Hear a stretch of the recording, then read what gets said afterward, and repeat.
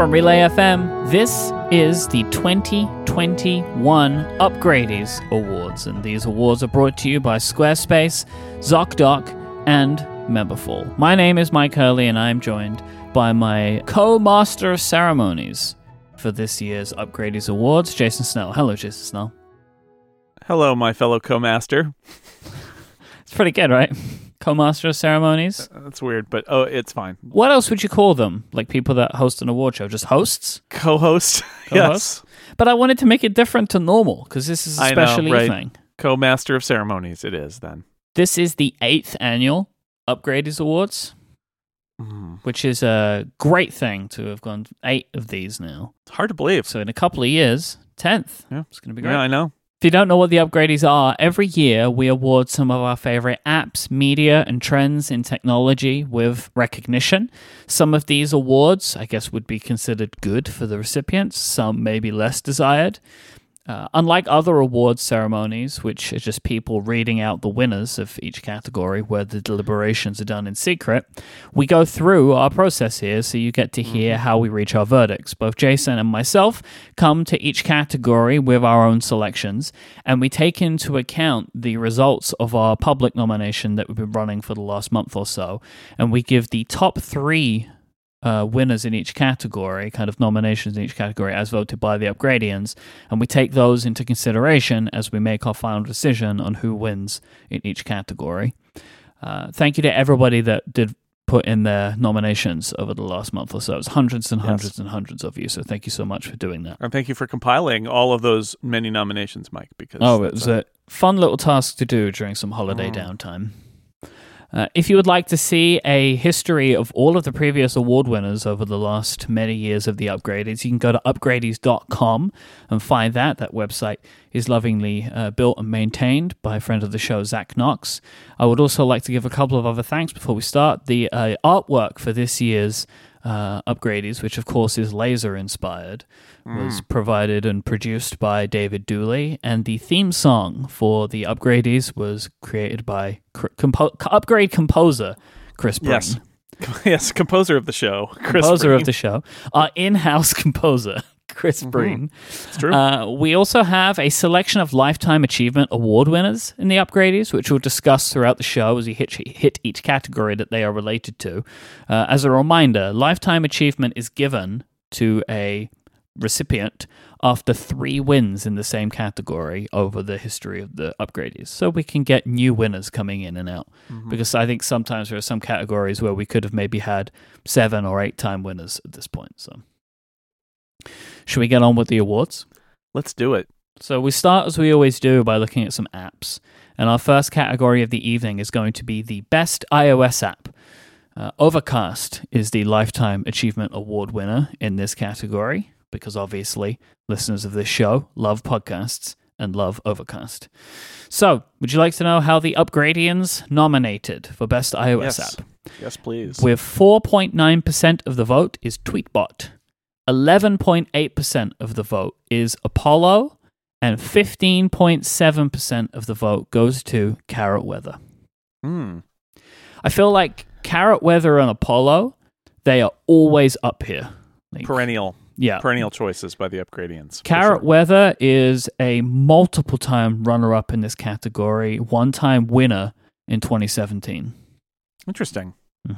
Well, that's a good one. It's on my list. Carrot Weather is on my list as Best iOS App. I didn't used to use Carrot Weather before a few years ago. Carrot Weather, I think, added, and this may be when it won last time, it added support for weather stations via a weather station network. So I was able to get like my temperature in Carrot Weather, which was great. Love that. I still use it. This year, it did its update with the interface changes, right? It's within the last year. I think that may have been last year that the interface changed. If it wasn't last year, it was very early this year. I've had a real struggle trying to remember the time span of 2021 way more than 2020. Strange, isn't it? Yeah. Like Adina mentioned this to me at one point, and it's completely accurate. Like, it really feels like our year began when we were vaccinated. Before then, it was like a different year. So right, big hazy year. Carrot Weather has had Sure, so an absolutely incredible year. It won an Apple Design Award and an App of the Year award from Apple. Yeah, and I believe it was this year that they did the modular design. By they I mean Brian Carrot, the person, Mr. Carrot, who does Carrot Weather, and it was when I first saw it. In fact, I remember sending a message to you when the first beta of the new Carrot Weather design came out, where I said, "Did you see that?" Like, woo, because it was rough. You folks. were worried, it was right? Really, you were. I was worried. really worried. But by the time it got to the end, you could make it. I think this was what Brian Carrot's vision was all along, which is, basically make your own weather app and have it look the way you want. And he created a whole bunch of different presets if you don't want to go into detail. But that has settled down, and that is my go-to weather app now. And I like it a lot. I get frustrated sometimes with the data that's displayed on the Apple Watch, but again, I that is a universal thing. Complications on the Apple Watch don't get updated the way that they should. It's not Brian Carrot's fault. It's not Carrot Weather's fault. So I think that's a great choice by the Upgradians. I had a few others that I wanted to throw on the pile for consideration. One of them is NetNewsWire, which I wrote about this at Six Colors. NetNewsWire became a daily part of my media consumption this year. NetNewsWire was released, I think, last year for iOS, and it's free. It's open source. It's a classic RSS reader going back, many, many years on the Mac. And I'm using it in combination with Feedbin, which has an email gateway to be the place that I read a whole bunch of newsletters that I subscribe to this year. Mm-hmm. And then on top of that, I've added in RSS feeds, because once you're in NetNewsWire, you might as well add RSS feeds. And it's an app that has absolutely changed my my media consumption, I think, and for the better, I would say. And it works the way I like it. So I want to mention NetNewsWire as a possibility here. Let's see what else. Scriptable, which I know I mentioned last year as well. Scriptable is a JavaScript app that lets you do JavaScript on iOS, but it added support for widgets last year, and that has been a game changer for me because I was able to build my own widgets to show my own data, and I think that's really cool. This is Simon Stovring in Copenhagen who makes this app, Simon Scriptable. I'm just going to call everybody that. All indie developers are naming their apps after themselves. So that would make me and you Jason and Mike Upgrade. Maybe. In the context of this show, yeah, it would be. So Jason Upgrade says to Mike Upgrade. Mm-hmm. Yeah, maybe. Nice. Maybe.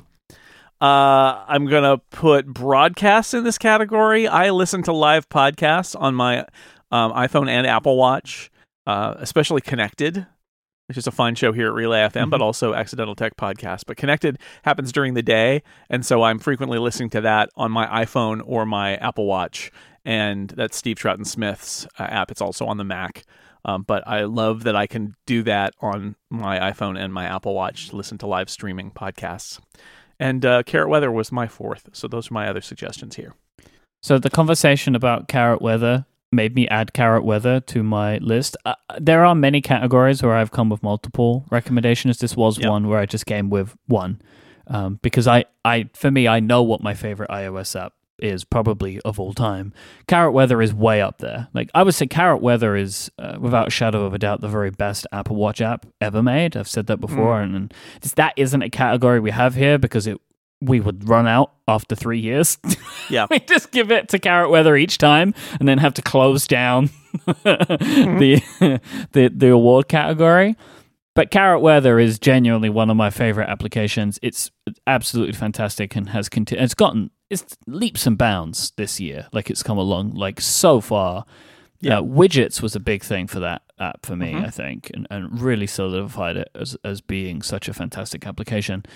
But the app that I wanted to mention, which I will always mention, is Timery.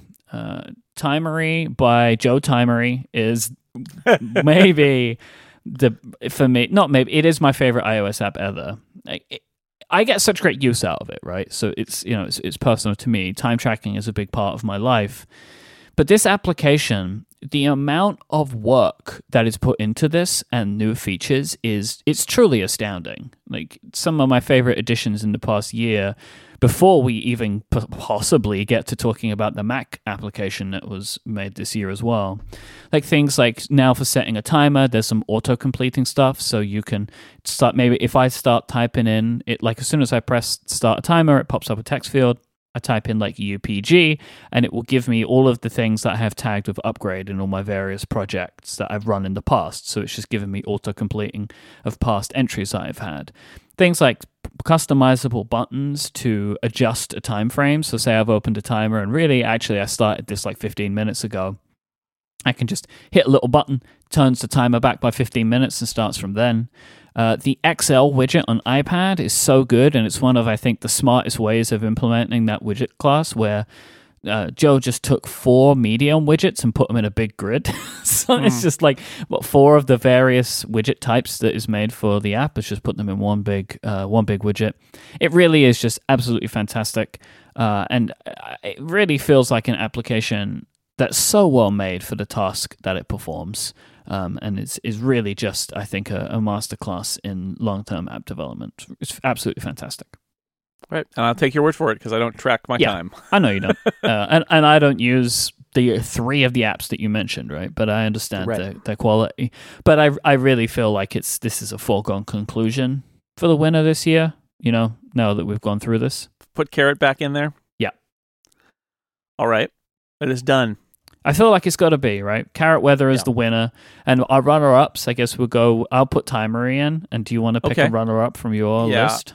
I'm going to pick, let's do Broadcasts. We're going to go Broadcasts from Steve Broadcasts.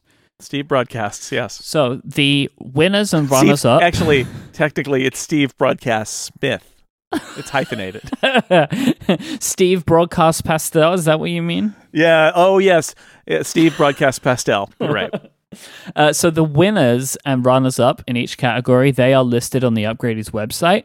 I'm not going to include them in the show notes for spoilers, so I don't put the winners in. So you can find the winners and runners-up of each category on upgradies.com. Congratulations to Brian Carrot for picking up.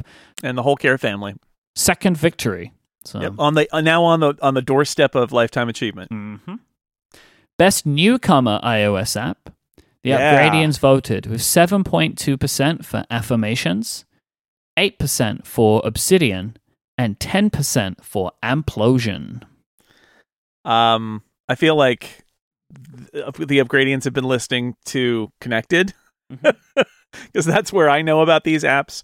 Affirmations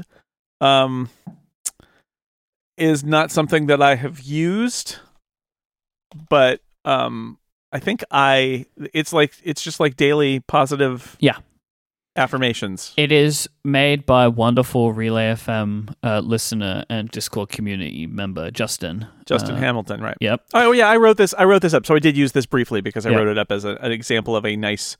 It's just nice because it's telling you positive things, and it's really beneficial in the widget, so you can get a widget touching their stuff. But it's also one of my favorite screens in an iOS app ever, which is just a fidget screen, and it's just like a bunch of controls that don't do anything. It's very cool. And then Amplosion is a amp removal extension. Yeah, it's a Safari plugin, and I think that this was the year on iOS where you got Safari extensions, and it's a big deal. And you and I are both going to mention Safari extensions as well. And Amplosion is one that was its primary task is to remove basically AMP, which is that Google website light version that you get trapped on, and it's really bad, especially if you're trying to send a link to somebody, because then you're sending them the AMP link, which isn't the real link, and so it kind of overrides that and sends you to the right page. Mm-hmm. And that's produced by Christian Amplosion, also known as Christian Apollo Amplosion. Yes, that's true. I have 3 suggestions in this category. Okay. A new one that just happened over the weekend, actually, but I'm going to throw it in here thanks to the recommendations of the good people over at Mac Stories. Is Mela by Silvio Reader. Yep, I love this app. This is One of the most beautiful iOS apps I've ever seen, and it's so simple. So it is fantastically designed. There are a lot of recipe apps out there. Mm-hmm. I have been writing about recipe apps since the days where they were kind of like based on HyperCard. Like literally, there was an app called Manja by Upstill Software that was on the Mac back in the monochrome Mac days, and I used it. So I've seen them all, and there are some good ones out there now. I know a lot of people like Paprika. Mela really impresses me. Partially because of its design, and then partially because of its functionality. There's a beta. So it's not public yet, but there's a beta that does sharing, which is super important. That's what I want. Oh my god! Yeah. I was gonna say, get Adina on the test flight beta. This would be my app of the year. Like if it did that, it is missing the one feature I wanted, which is being able to share an entire library with people. Literally on Christmas Eve, I emailed Silvio Reader, who does Mela.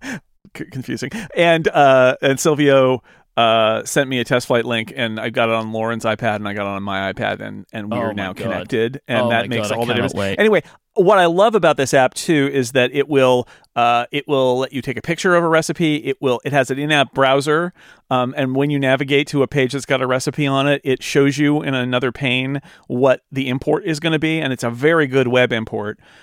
My only complaint actually is that I have a few recipes that are in text files, like in files or in notes, and I want a way for it to share that text basically with Mela and have it consume it and turn it into a recipe using its kind of intelligence that it seems to have. But it's a beautifully designed app, and all of my Christmas cooking and baking was done in Mela this year, and that's not bad for an app that I literally downloaded like 5 days ago, but it's great. So that one's high on my list. I am very excited about that. Like, this app is so beautiful. Like, I love Reader too. Like, Reader is one of my very, very favorite apps. I should have put that in as a potential nomination, but I love the way that app looks. And what's so great about Mela is that Silvio just took what they clearly know about how to parse text, right? And just applied that to this, which I think is super good. Yes, great app. Oh man, I'm so excited about the sharing. Yeah.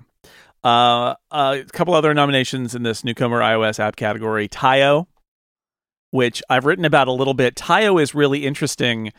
It is a text editor. It's a markdown text editor, and I've been using it a bit. It is not my number one text editor on iOS, but it's up and coming. And the thing that impresses me about it the most is that in addition to having a whole JavaScript kind of like scriptability things for you to build macros with, they built their own like version of shortcuts inside their app with actions that let you build macro actions using blocks like shortcuts, which is just, it's wild. It's over the top, but kind of brilliant. And it's also a clipboard manager. It's still trying to figure out what it wants to be in some ways, because it is a clipboard manager and a text editor and a floor wax and a dessert topping. So but it's just the boldness of building your own shortcuts interface essentially for just actions inside your app. It is wild. So Tayo is definitely one to watch, and I wanted to mention it here. And then maybe my favorite newcomer iOS app, actually, talking about Safari extensions, is Noir, which is the app or extension that puts all web pages in dark mode when you're in dark mode. Mm-hmm. Because nothing worse on my iPad than navigating when I'm in dark mode and it's night or early morning to a site that is blaring at me with a white background and black text on a white background. And that's over. Like, I installed Noir and that was it. It's over. And you can set it per site. So if there's a site that you don't want to override, you can do that. If it finds a dark mode on a site, it doesn't override it. But if you don't like their dark mode, you can turn on Noir's dark mode and see if that makes you happier. But basically, you set it and forget it, and I love it. So Noir is my other nominee. Noir is really good. It's a really good app. I saw Amplosion, and I saw your option for Noir. And because I was struggling with this category, so it made me want to pick an extension, because That's been like a really cool thing this past year is the addition of extensions. So I'm picking Super Agent for Safari. Super Agent is very simple, but it has improved my web browsing experience immensely. It pre-fills and removes the cookie notifications that pop up on websites. So when they want to get your cookies and they want to get your advertising preferences, Super Agent fills them out for you, mostly in the background, so you never need to see them anymore. And it's not just like removing them or like an ad blocker, it's actually filling them out. So you can say what kind of settings you want, and Super Agent will just complete it. And now, like, if I ever use Safari View Controller, right, I'm like, what is going on with this web page? And Super Agent also gets rid of just like, sometimes you get those little pop-ups like, hey, sign up for this newsletter. Like, it removes some of those as well, which I really appreciate. It's a very simple application. It's free as well. And I really like it. And I have it on all my devices now. Yeah, the challenge with something like Super Agent is you only notice when it isn't working, right? Because you get something like that. I wonder if I'm getting... I have not, with any of these sort of like cookie consent blockers, I haven't had as much luck with it as I've heard other people seem to have with it. And I wonder if it's because I'm in California, so I'm getting the California cookie consent problems, whereas most of the people who complain about this problem are in Europe and they're getting the European cookie consent problems. It's very possible. They're not being coded for whatever it is you're receiving. But I have had flawless luck with this application. Yeah, these are great. I think it is the year of the Safari extension on iOS. I think that's it. My choice here is Noir, believe it or not. I just think it is a life-changing moment in terms of my use of my iPad in the evenings to have everything. Because that was always my complaint when we did dark mode. When they were like, oh, dark mode, it's finally here. And then you go to a web page, it's like, it's not. Because all these web pages, even now, after years now of knowing how to make a dark mode version of your website, there are sites that just don't care. Yeah. And it's so great to just say, the websites don't care, but I do care. And I have made your website into dark mode. It's great. So that's my nomination. I don't use Noir all the time, but I have it installed just because I use dark mode all the time. And so I don't necessarily want to force the color change of websites permanently, constantly. But I do have it installed and I turn it on. And I will say, of all of the extensions I have used, I think it's the best made one. Like, it looks really nice and still has a lot of cool features. So I would be totally down with... honestly, I would be down with an all web extensions. So I would have lent towards Mela, but if you would lean towards Noir as your winner from that category, then...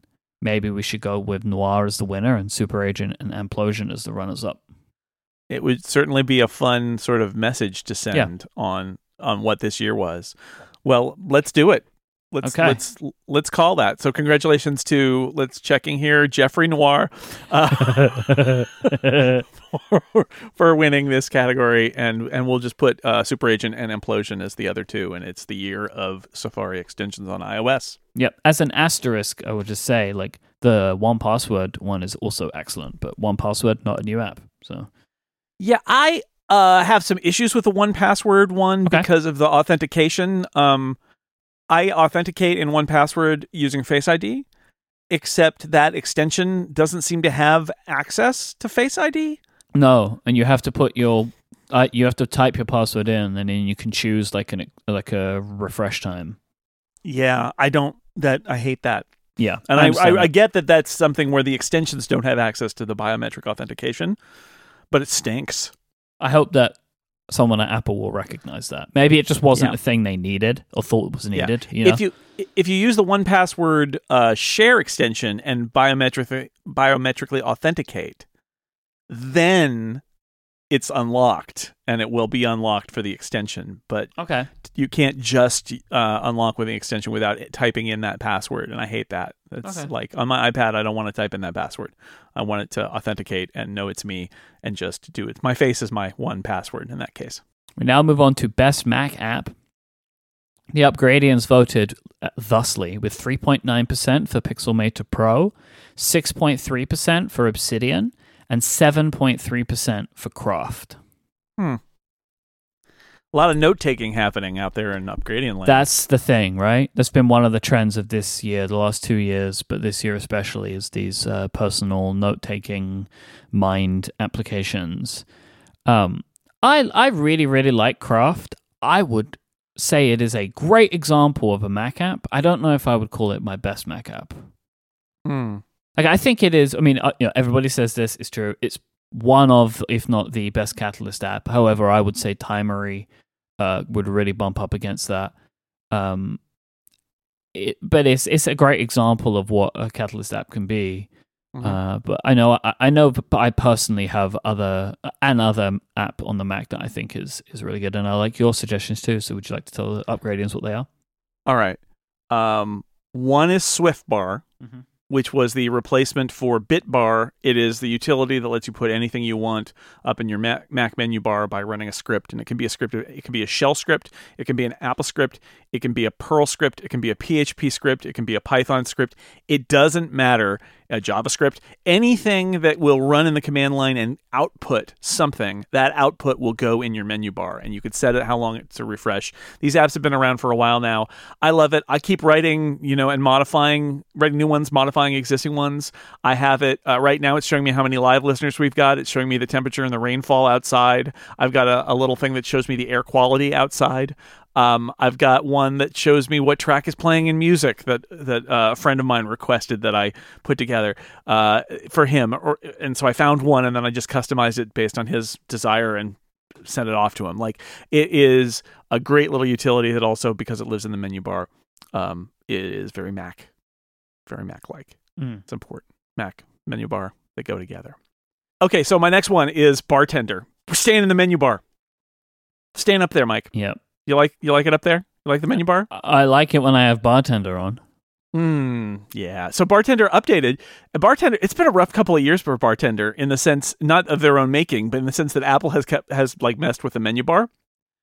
They messed with the menu bar size. They messed with they put a notch up there on the new laptops. You see, I wouldn't say rough year. I would say like the notch was a gift to Bartender. Well, that's true. Well, but it's challenging technically the last couple of years. I feel like macOS updates and hardware updates have made the menu bar, which was maybe a little bit of an island of stability for a while, into a free-for-all. Like, what is happening? There's Control Center is up there now. What's going on with that? There's a notch. There's different sized stuff. Like, there's so much up there.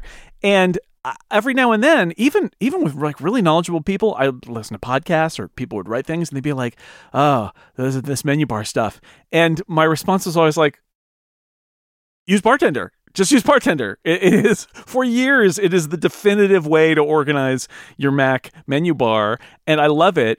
I mostly use it to create an invisible menu bar space. That is my number one use of Bartender. Is I have, the way I've got it set up, I have a few menu bar icons that are visible all the time, and then if I move my pointer over the space where they're next to it, where there isn't anything, a bunch appear. And those are the menu bar icons that I don't need to see at a glance, but I might need to interact with at some point. And all of that is possible and a whole lot more in Bartender. So I love it. It's great. And my third suggestion, and this is going to be a duplicate of the next category because this is a newcomer, but I'm seriously going to say I want to consider it as best Mac app too. It's an app that I first heard about from you and Steven. It's MimeStream. Not the best name. Terrible name. It's not the best name. Bad name. I don't care about saying it because the app's amazing, and I'll say that. When the name is so bad, you can confidently say it's not the best, right? It's clearly far from the MimeStream.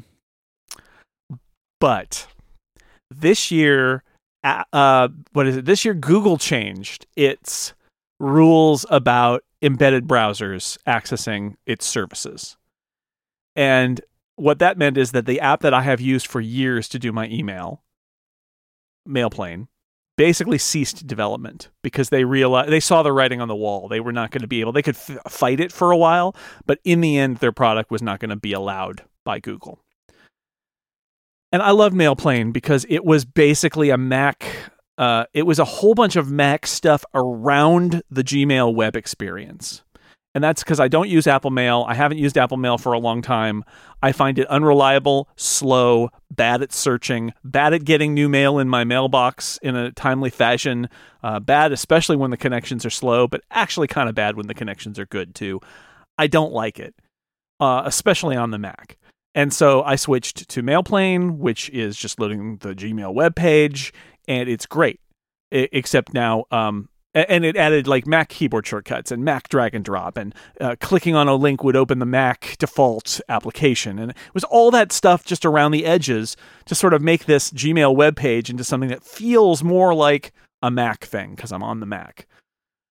But it's going to go away. So within like a week or two of that sad news, when I started sort of shopping around for another way to check my email, I heard about MimeStream, which is in beta.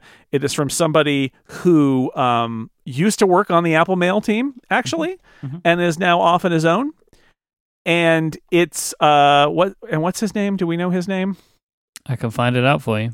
Oh yeah, let me know. I mean, obviously it's MimeStream. He named it for himself. It's Neil. Neil MimeStream, yes.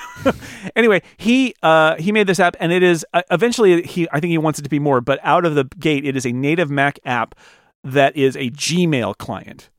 And what that means is everything works better, because as a Gmail user, everything works better than Apple Mail does with Gmail. It understands what Gmail labels are. It understands what Gmail search is. If I do a search in MimeStream, it does and I can do the qualifiers and whatever that I would do in a Gmail, because that's the number one reason that Gmail is great, is that the search is amazing. It's Google. It works in MimeStream. It's native Mac interface backed by all of that Gmail power.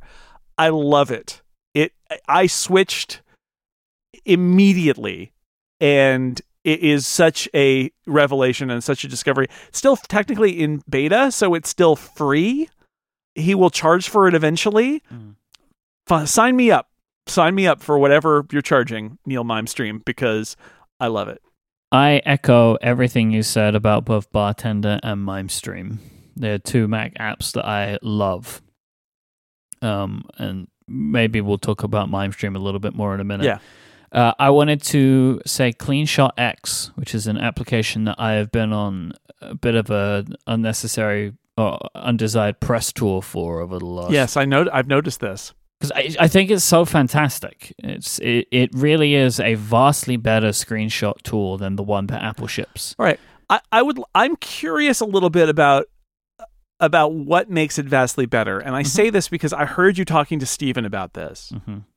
And the features that I think he mentioned that it did all are in the stock Apple screenshot thing. He was like, "Oh, you can take a screenshot without a shadow." Yeah, you can do that in the stock Apple screenshot. You can take it with, you can put it on the clipboard. That and what that says to me is that Apple stock thing is bad at discoverability, but very fully featured. So explain to me why I, as somebody who knows all the tricks of the Apple screenshot tool, why I should try CleanShot X. An intellectual should try CleanShot X. My point is, you're not going to get me with a feature that already exists, but I don't know about it. All right. So you're left with, what does it do better? That not what does it show off better, but what does it actually do better than the stock Apple stuff? Okay, so one thing, it has a lot of customizability, which I enjoy. So you can choose what part of the screen you want the little preview to show up on, for example.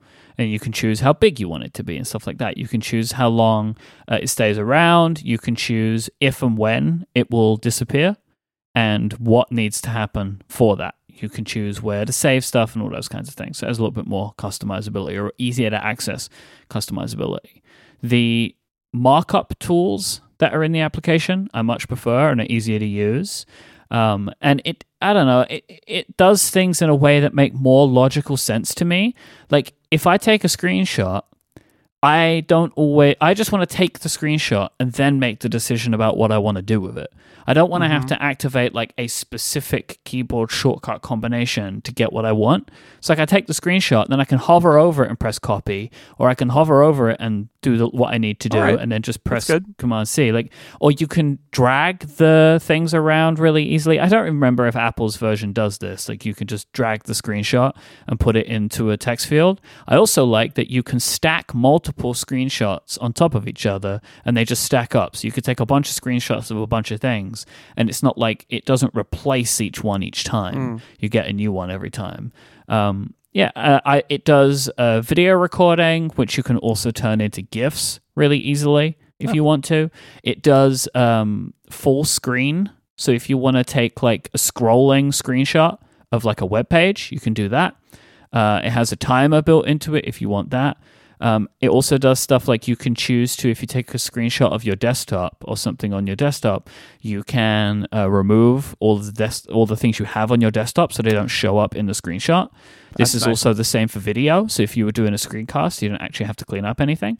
And you can also, if you want to, choose a screen, like a background that will show up in those screenshots. It doesn't have to be your desktop background. So basically it does a lot of the basics the same, but then has a ton of customizability. And a lot of the things that they allow you to customize are the exact things I want to customize, but Apple doesn't allow for the options for. And also, as I say, like I feel like I'm able to make my decisions more slowly and in my own time, rather than having to decide exactly what I want. If you don't hold down Option right now, everything is ruined. Yep. So I only need to remember 2 shortcuts, one for capture an area, one for capture the whole screen. All right. Well said. So that's what I like about it. Okay. So for me, I would be cool with Craft. I would be cool, which was the Upgradians pick.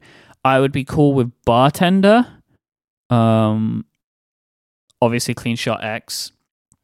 I think between me and you, I think Mime Stream's got a really good shot in the next category. I think it does. So I would say, I would be really good with Bartender, personally. Let's do it. All right. So we're going to go with the winner for the best Mac app of 2021 to be Bartender. With the runners-up, should we go with Clean Shot, and Craft? Yeah, that works for me. Good work, Bartender. I don't know the developer's name, so we'll just go with Bartender person for the time being. Mr. Bartender. So, best newcomer Mac app.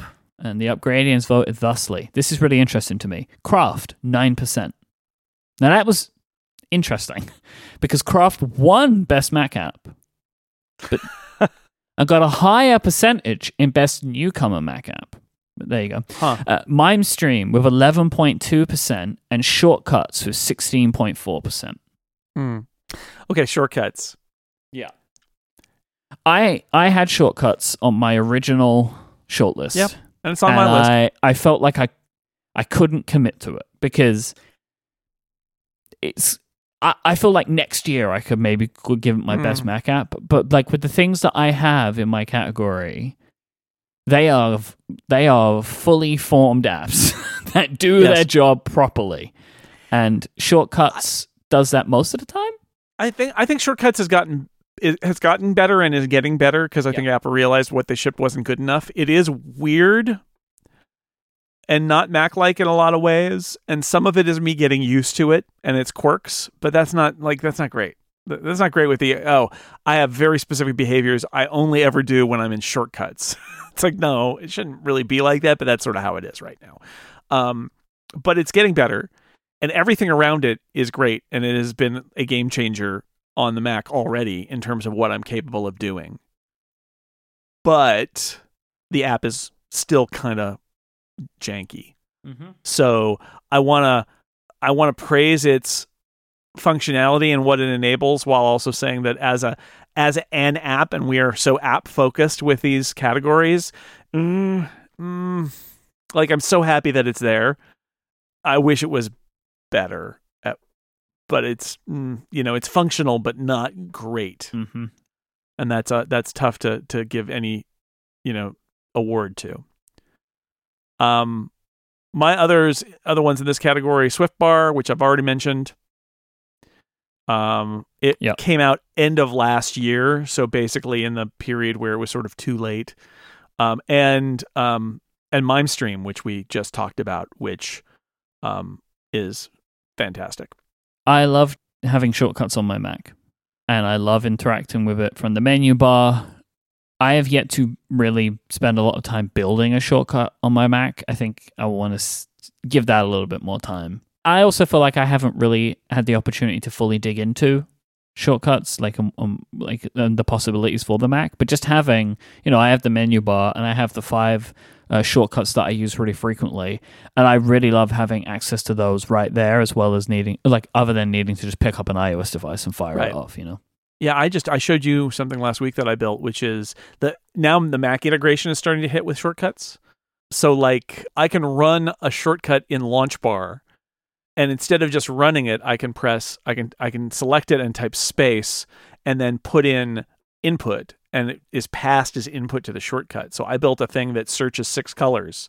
So if I want a search term, I want to find something in 6 colors. It used to be that I could either search for it, but I would end up in a web browser window. And then I need to click on the link of the one that I wanted and copy it to the clipboard. And I built a shortcut that takes input, so it comes from Launch Bar, and then it throws up a little list of all the article headlines that match it that came back from the server. And I pick one and it copies it to the clipboard. It's it's so good. And the extra magic that's happening there is that Launch Bar, a utility that I use all the time, is now talking to the shortcut. And that puts it over the edge. So like, it's really great that it's there, and it's one of the big stories of this year, but I don't think it certainly can't be a winner for best newcomer Mac app because of all the problems in the app. So, and your 2, I'm looking at your list here, is 2 apps that you've mentioned before. Yeah. MimeStream, which we've talked about, and Timery on the Mac side, which is the Catalyst version of Timery from the iOS side. Yeah, and it's super good. I think it's Catalyst. I'm pretty sure it's a Catalyst app. I think so. And I just think that Joe has done a wonderful job with Timery. Like, it started off as like, hey, here's the iOS app, right? Like I was on the beta, right? And it's like, basically, here's the iOS app. And then has added a bunch of stuff to the application, like sidebar support and stuff like that, which has then found its way back into the app. And you remember that thing I was mentioning earlier about like the auto-completing when you type something in? That found first in the Mac app, and then it found its way to the iOS app as well. But my very favorite thing that it has is it's up in the menu bar, and it's showing me what my current timer is, but I can very easily click it. I can start a timer, I can choose from save timers or recent timers. It really feels like a great example of an application that started life as a Catalyst app and now does all this other stuff that not necessarily a standard Catalyst app. I was going to say capitalist, not a standard capitalist app would do. But like, I just think that Joe's done just a wonderful job with the Timery Mac app. It's, when Apple Silicon came out, it wasn't one of the apps that was like enabled that you could just run, and I was disappointed about that. But honestly, I'm just happy that I waited now, because the result of this one has been vastly superior. And as I say, is in going down this development path has actually made all of the apps on all of the platforms better, which I just think is like really awesome. I just think that that's a great thing. Mm-hmm. And then my other nomination is MimeStream. So you should say you heard about this from me and Stephen. I heard about it first from Stephen on a Mac Power Users episode. I use Gmail, and what I was looking for, so for one email account that I run, I didn't want it to be in my standard email app where I have a bunch of accounts, so I wanted to keep it off on its own. And I was looking for something to put it in, and I thought, I'll give this MimeStream a try, because I couldn't switch to MimeStream for all of my email for 2 reasons. 1, not all of my email is Gmail, and 2, I've come to really rely on Spark's email sharing system, so I can share email with our VP of sales, and we can go and talk about email and stuff like that. So I couldn't leave that; it's too important to my workflow now. But what I really love about MimeStream is it's like, hey, what about all of the best features of Gmail, but in an application that's nice and looks good and is very frequently updated and has everything that you want. Like one of my favorite things, which is very simple, but like so many other apps just don't do or can't do or whatever is it has the support for the like auto filtering that Google does, like promotions and updates and that kind of thing. You know, you just do, and it's easy. And what I also really love is I'm a very particular email person, right? I like my email set up in a certain way, and this app has every feature I've ever wanted for an email application, but not in like an obscene way. It's just, I think it's very thought through. Like something that's really important to me is if I read an email and archive that email or reply, what I want the email app to do is just send the app back to the inbox. Do not open the next email, right? I do not want that ever. And there are way too many apps that you deal with an email and the next thing it does, hey, here's the next email. And it marks it as unread and then you've got the next email in front of you. I never want that. And MimeStream has a setting so you can choose when you action an email what happens next and you can choose it. To me, that is like, if an app doesn't have that setting, I just feel like the person doesn't use email. If you always, every single time, want it to do one thing, I just don't think you're using email enough. Because that is a very particular thing that people want. Some people do their email, they just process it all at once. But lots of people do their emails well, like I do, where it's like I do one at a time. Just because I've sent one email doesn't mean I now want to deal with the rest of it. So yeah, MimeStream is awesome. I love it. Yep. And that's why it's the winner. Yeah, of Best Newcomer Mac App. This is an easy one. Yes. I really hope that Neil MimeStream is able to continue pushing this one.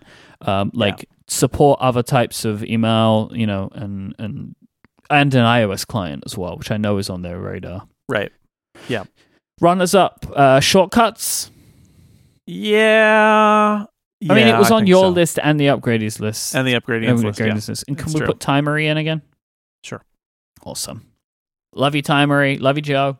I should create a timer for when we talk about Timery. I mean, it would be a lot for me. That would be a lot of time. That would be the only timer I would ever use, though. Would just be the Timery timer. This episode is brought to you by Memberful. Memberful is the easiest way to sell memberships to your audience used by the biggest creators on the web. If we were giving an Upgradie award to really cool services that have made my life like a million times better in the last year and a half, Memberful will be one of them. I'm so happy as to what Memberful has enabled for us here at Upgrade and at Relay FM in general. Like, they say, they want me to tell you Memberful is the easiest way to sell memberships to your audience used by the biggest creators on the web to generate sustainable recurring income while diversifying your revenue stream. And Mike Hurley will tell you, yes, that is 100% true. We have had such a great experience with Memberful. We've been using them for years. Like, we've been using them since like 2015. But in the last year and a half, 2 years, we've really doubled down and integrated more of their features. And they've also been putting out a lot of great new features that we're able to take advantage of. And it's been an absolutely wonderful experience. They're a great company to work with, a value partner for us now. And it's really given all of us here at Relay FM that are really like working on the membership stuff, it's given us that additional revenue stream in a time which has otherwise been weird since the beginning of 2020. So it's just really great for that. So maybe you're already producing content, you're relying on advertising or other means of income. Memberful makes it easy to diversify that income with everything you need to run a membership program. Includes custom branding, gift subscriptions, Apple Pay, free trials, private podcasts, and tons more, while leaving you with full control and ownership of everything that relates to your audience, brand, and your membership offering. You can also send paid email newsletters directly through Memberful now without needing to connect to a third-party email provider. You can publish your paid newsletter content to a Memberful-hosted members-only website, and there's no additional fee when signed up for their pro or premium plans. You'll be saving money compared to other popular hosted newsletter platforms. Another thing, we're using a third-party email service. We do like a monthly, Stephen writes a monthly newsletter that goes out to our members, and we moved over to Memberful system, and it's really great. I just got that message. It came in MimeStream. Mm-hmm. There you go. You got it. It's good. Just got sent out today. It's great. If you're a content creator, Memberful can help you monetize that passion. Get started for free at memberful.com/upgrade with no credit card required. That's memberful.com/upgrade. Go there right now and check it out. It could be the start of something exciting. Our thanks to Memberful for their support of this show and Relay FM. So we now move into some media-related categories, and the first one is Game of the Year. Typically, this has been non-mobile because we have an iOS Game of the Year category up next. And the Upgradians voted thusly, with 4.5% going to Halo Infinite, 8.5% going to Forza Horizon 5, and 13.8% going to Metroid Dread. Now, I'm just going to say this up front, Jason. I haven't really done my homework this year. I have not played many video games this year, especially in the last half of the year. Oh no! So this would be like me not reading a book. Yeah, this is the category. I rely on you, Mike. Been pretty bad. Now, what I will say is many of my friends basically made up a very similar list to this one. Forza Horizon 5 is a game that I have played and really enjoyed it. I would say, honestly, so, maybe spoilers. I don't know if I would have had a better game than Forza. Maybe Halo, but I haven't gotten to it yet. I don't think I would have played Metroid Dread. I know that lots of people love it, but it's not really my type of game. So I feel pretty happy myself in saying Forza Horizon 5. But what have you been playing this year? All right. Well, guess what? I have opinions about this category because I played some games that were not iOS games. Okay. Unfortunately, they were also not Xbox games or PlayStation games. And I also believe, looking at your list, none of them released in 2021. Well, it doesn't matter because this is when I fell in love with them, so that's all that matters. Yeah, okay. All right. Okay. And here's what they are. Super Mario Brothers. That's right. Space Invaders. Game of the Year. Come on, it deserves it. I got an Oculus Quest 2 for Christmas last year.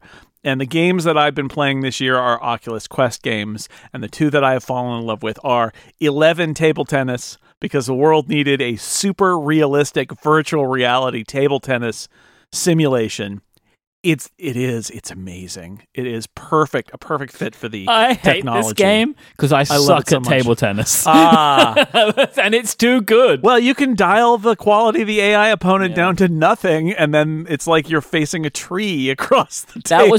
That was the only way I could play the game, and then I just felt like a fool, really.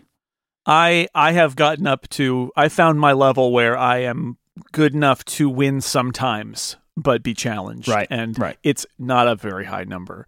But I love it. It is one of those things where I was like, oh, I see. Yes, this is a good use of VR, like of the controllers and the hardware in general. Like I'm very impressed with 11 Table Tennis. It's really good. And I'm on the Beat Saber train. I got to say, I am always, rhythm games. I don't like rhythm games that are push a button or tap a screen. I don't like them because the idea with rhythm is, like tapping your toes, tapping your finger is not dancing, right? It's not. And rhythm games are like that. They're kind of like full body games. They should be. And so when they say, well, we took Rock Band where you've got an instrument or whatever, and we've just made it so you tap on a screen. It's like, nah. It's a lot less interesting to me then. So Beat Saber, which makes you lunge after boxes with a lightsaber to the tune of various kind of Polish industrial music, or if you pay, Billie Eilish or Imagine Dragons, is great. It is fulfilling something that Rock Band always used to fulfill for me, but of course with less equipment to be carted out than Rock Band requires. And better. It's better. Yeah. It's the best rhythm game ever made. Like it's amazing. Yeah. And this is the case. This is where I'm going to say, like what you said about 11 Table Tennis, that I'm terrible at it and I need to do more, but I'm so terrible at it that I can actually make myself move and sweat and things not doing very well, and that's good enough. But then you see people who are able to do incredibly well at it, and they have better rhythm than me. There's just no doubt about it. But still, you're swinging your arms, you're moving around. It's very effective. It's a killer app, I would say, for this platform. And it is the VR game. Yeah, and I would go so far as to say that whatever Apple does with their headset, they better have a rhythm game that is like, I don't know what they're going to call it. Thump. Swords. That's it. Thump swords. It better be their day one thump swords. Boom swords. Jason, here's the thing. If Apple do this, there will be a million developers trying to make their own Beat Saber. Sure, their own Beat Saber. Yeah. That's also true. The only problem is it's owned by Meta, so you got to be real careful. Well, and you can't just sign them up to appear on the platform because Meta has taken them away. Mm-hmm. But it's a great game. It really is. And I love both those games. So, and I thought, VR, it's fun. I had fun with the PSVR. So I thought, I'll get this thing.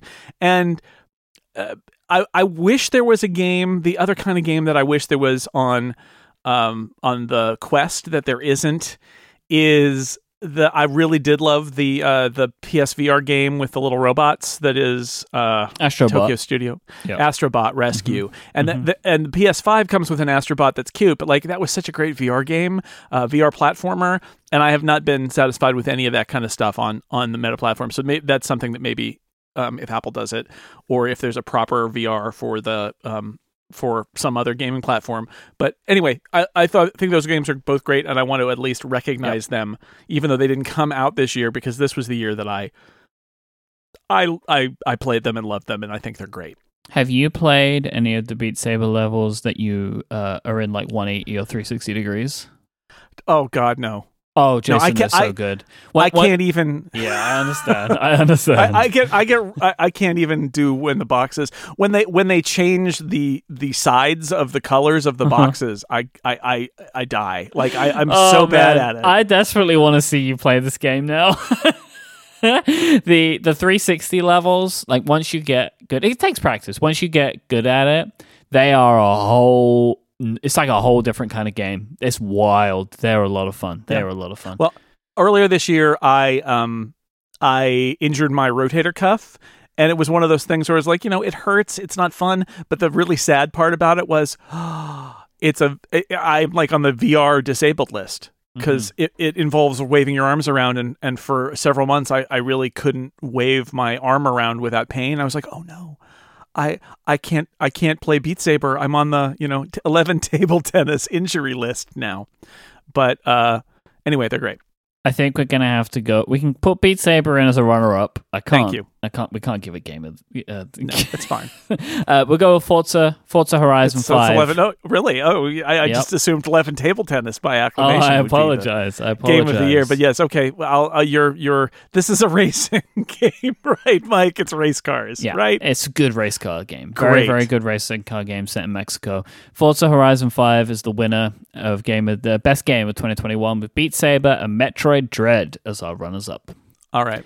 So we can move into iOS Game of the Year. Yay! With 4.6% of the vote goes to Good Sudoku Plus, 5% of the vote to Mini Motorways, and 5.5% goes to Alto's Odyssey: The Lost City. Those are all Apple Arcade. All games. Apple Arcade. And I'll say, as it went down from there, still a lot of Apple Arcade in the top 10. Now, I will say, for me personally, this 2021 has not been a good new mobile game year. For me, there has not been a standout new entry. I don't know why this is, but I have not come across a game this year which I felt was really like, oh wow, this is great.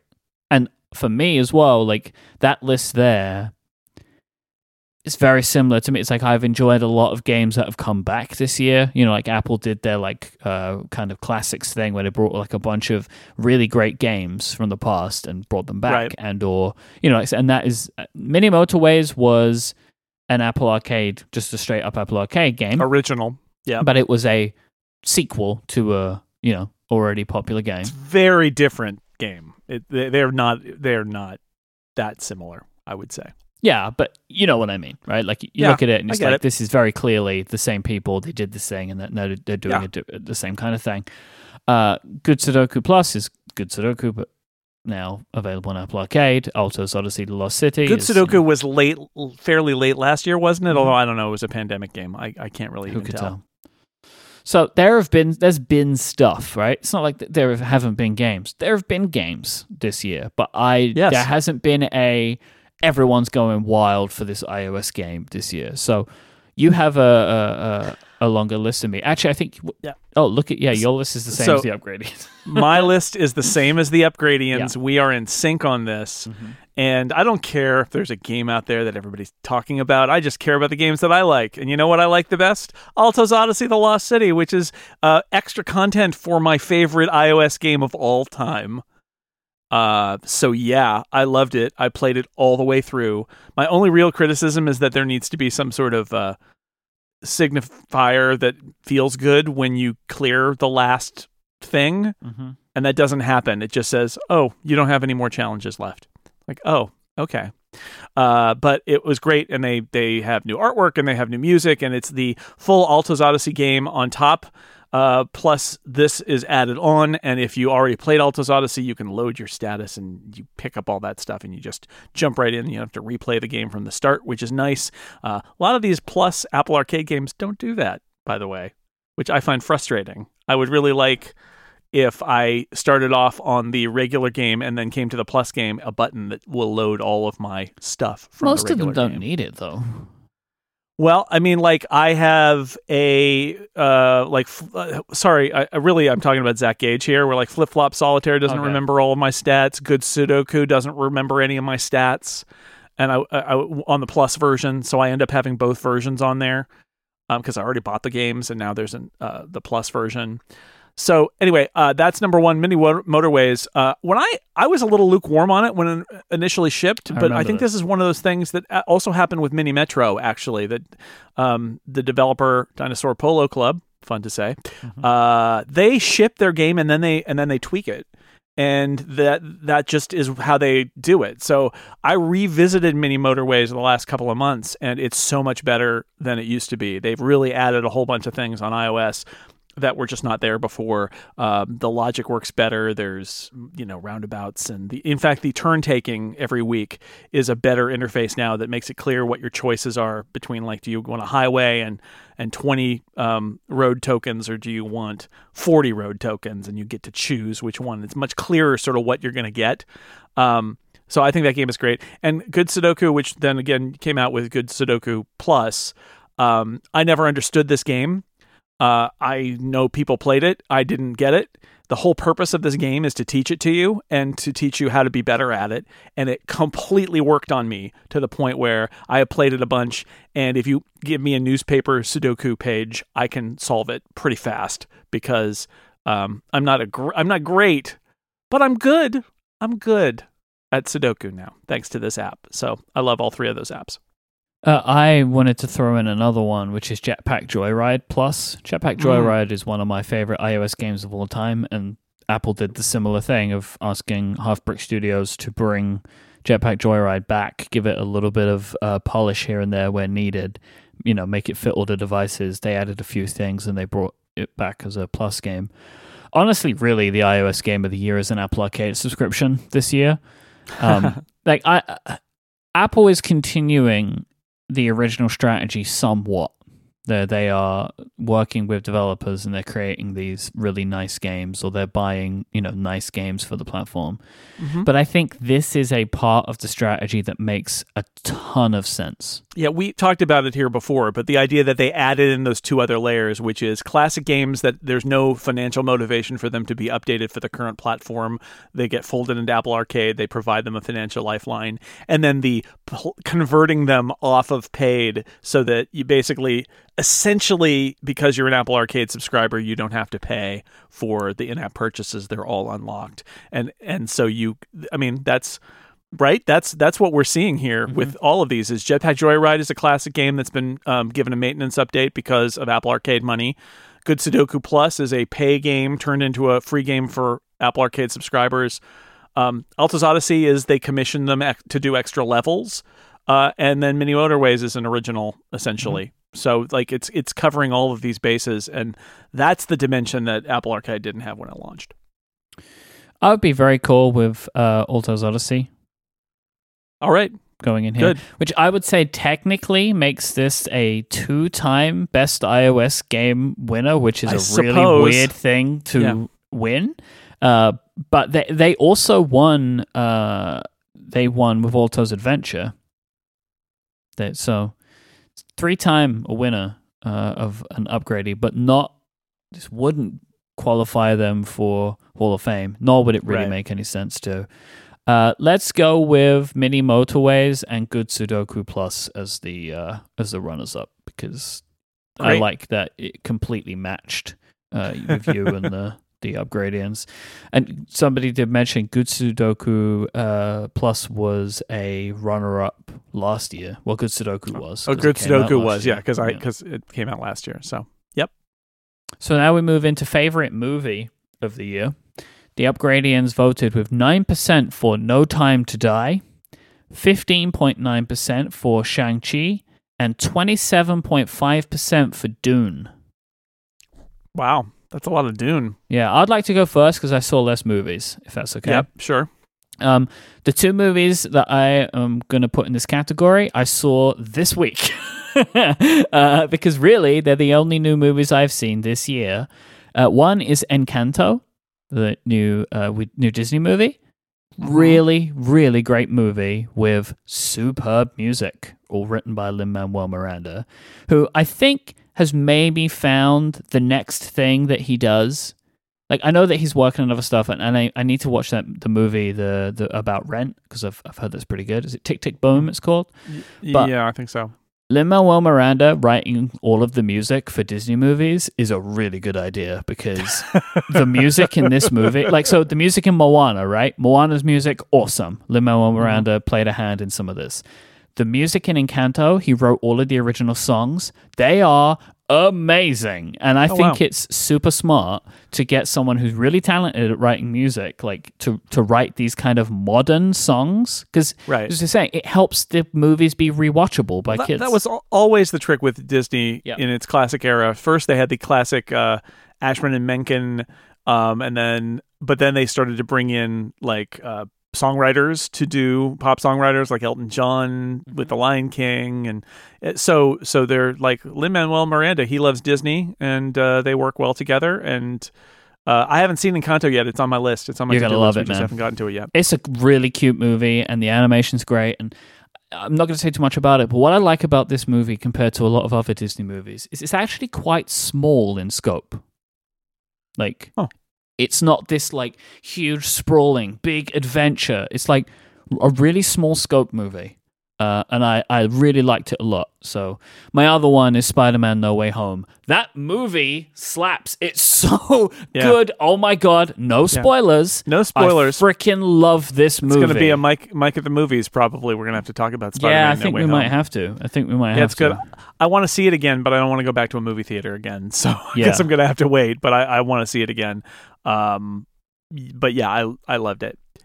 I watched a lot of movies this year, and I logged my movies this year, which hasn't happened before in Letterboxd. So I actually kept track of what movies I saw this year and what I thought of them. That was a lot of fun. So here's my list of my favorite 7 movies that I saw that were new-ish, right? I'm not going to say a lot of these were Oscar nominees, so they came from 2020, but I saw them in 2021. And here they are. Promising Young Woman with Carey Mulligan, probably my favorite movie of the year. Coda on Apple TV Plus, I liked it a lot. I thought it was really good. That's the girl who is the hearing child of a deaf family, who wants to be a musician. Spider-Man No Way Home. A movie called Never, Rarely, Sometimes, Always, which is about 2 girls who have to take a bus to the city in order for one of them to get an abortion. Nomadland, which, won Best Picture, but it is really good. I liked it too. I liked it too. Yay. Now it's been mentioned on the Upgradies. Finally, they've made it. In and of itself, which is that movie by the magician that's basically the film version of his stage show. If you haven't seen it, don't look up anything about what happens in it. It's just an amazing kind of document of some very clever, interesting stagecraft kind of things. And a movie called First Cow, which is a very quiet, slow-paced movie set in the early 1800s in Oregon. And indeed, a cow is brought to the region where the people in Oregon are. And it's the first cow to be brought to that area. This is pre-Gold Rush, West Coast. So not really an era that gets even shown that much. And I had been thinking about that movie the whole year. I saw it in January. I've been thinking about it the whole year. It's such a strange but kind of wonderful movie. So those are my faves. What do you think about Dune as the Upgradians vote? I like Dune. I didn't put it on my list here. I like Shang-Chi too, and I didn't put it on my list, but I think that's a really good movie too. I haven't seen No Time to Die. But I like Dune. First off, it's just half the movie. But I was charmed by it. I would like to watch it again at some point. I'm constantly surprised at how many people love it, because I've always thought Dune to be a real acquired taste. And when they came out with this movie, I was like, well, okay, and then people are like, oh, Dune, I love it. I'm like, really? Really? Okay, great. Like, I read like 4 Dune books, and it's a good movie. I liked it. It's a vibe. I mean, maybe that's kind of one of the things I like about it, is it's kind of like the sound and the visuals, and you just kind of like it surrounds you with sand. And but it's also half a movie, unfortunately, which I'd say I get why, but I think it's unfortunate. It just kind of ends. And that's just all right. Stay tuned to part 2 in 3 years. So, but I did like it. I do think Spider-Man would have ranked higher. It was creeping up, but we really didn't. The voting closed too soon for that movie. Yep. It matches on both of our lists. Yeah. Should we do it? We could give it the Upgrady. I love it. So, do you want to pick a runner-up? Let's pick Dune. Yep. And how about Encanto? Oh, that's nice. I love Encanto. That's a good movie, man. I think you'll get a kick out of it. I will look forward to it. Good family movie.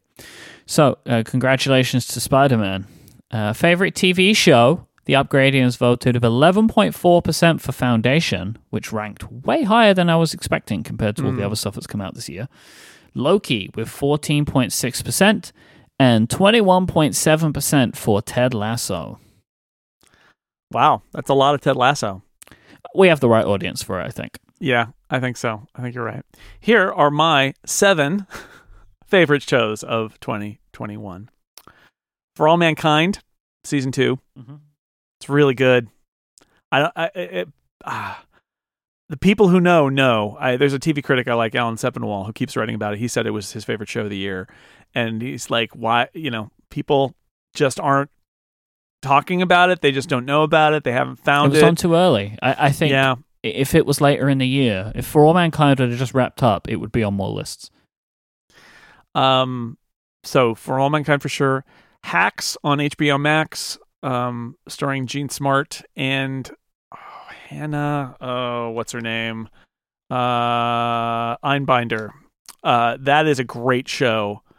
It's funny. It's about a young woman comedy writer and a 50-something woman, legendary, maybe 60, legendary comedian from an era where it was very hard for a woman to be in comedy. And she's now performing in Vegas, and her agent or her manager and agent convince her. I guess the manager doesn't like it. The agent convinces her to have this hot comedy talent who's kind of down on her luck because she kind of got canceled for stupid stuff she did, to come write for her. And the comedian is offended, and the writer thinks it's beneath her. And you're seeing sort of comedy from the perspective of 2 women at kind of like a beginning and ends of their careers. It's brilliant, and it's very funny, but it's also really interesting and dramatic. And it's great. If anybody hasn't seen Hacks in the US, it's on HBO Max. It is spectacularly good. Loki, I think, is I hope that when Disney Plus executives were looking at the output of their first year, they looked at Loki and they were like, that one. Yeah. That one. Yeah, I like WandaVision. That was the best one. Yeah. I like WandaVision. I like Hawkeye. But Loki was the one that's like, yeah, that, we got it. We hit it. Do that. Mm-hmm. It was, I don't want them all to be the same, but like Loki was the one where it was like, that, we got it. We nailed it. I love that show. As somebody who grew up watching Doctor Who, it is like, what if Doctor Who had an enormous Disney Marvel budget? Because it's kind of Doctor Who-y in a way. It's a weird show, but I loved it. And I love the soundtrack. The performances are really good. Loki is great. If you've been skeptical about the Marvel Disney shows, seek out Loki sometime when you've got Disney Plus. It's really good. I loved Hulu's Only Murders in the Building, which is Steve Martin and Martin Short and Selena Gomez. Or as my daughter refers to it, the show with Selena Gomez in it. It's like, yeah, also Steve Martin and Martin Short are in it for the olds. It's like a comedy murder mystery about podcasting. I can't watch it. I can't do it. I'm sure it's good. Adina's watching it right now and she loves it. I can't watch things about podcasting. I can't do it. I actually think the portrayal of podcasting, although unrealistic in some ways, is very realistic in other ways. That's and I think it's funny. Maybe part of why I can't do it as well. Like I just can't bring myself to do it. The episode title comes up and it's in like a little overcast kind of interface, and it makes me laugh every time. It's so good. Invincible on Amazon Prime Video, animated series about superheroes and a family, and it's not for kids, but I loved it. I think it's one of my favorite comic books, and I think a great adaptation. Really, really well done. It's a Sin, which was from the BBC, but it's on HBO Max in America by Russell T. Davies, about a group of friends in the early days of the AIDS epidemic. And if I describe it that way and you think, oh, this is going to be one of those sad dramas where everybody dies, it's not. It's actually joyful and wonderful and sad all at once. And I think it's a masterwork. I think it is it's worth your time. It's 5 episodes, I think. So well done. And last I'll throw in What We Do in the Shadows, which had a 3rd season, I think, on FX and on Hulu. And that is just a funny show, funny, dumb show about vampires. And I love it. No spoilers. I'll just say, we watched What We Do in the Shadows season 3 this week. Didn't like the ending. Yeah, I don't know what they're doing there. I think the wheels fell off a little bit. I think 2 things might have happened. I think one, they're maybe not sure if they had a season 4 when they wrote it.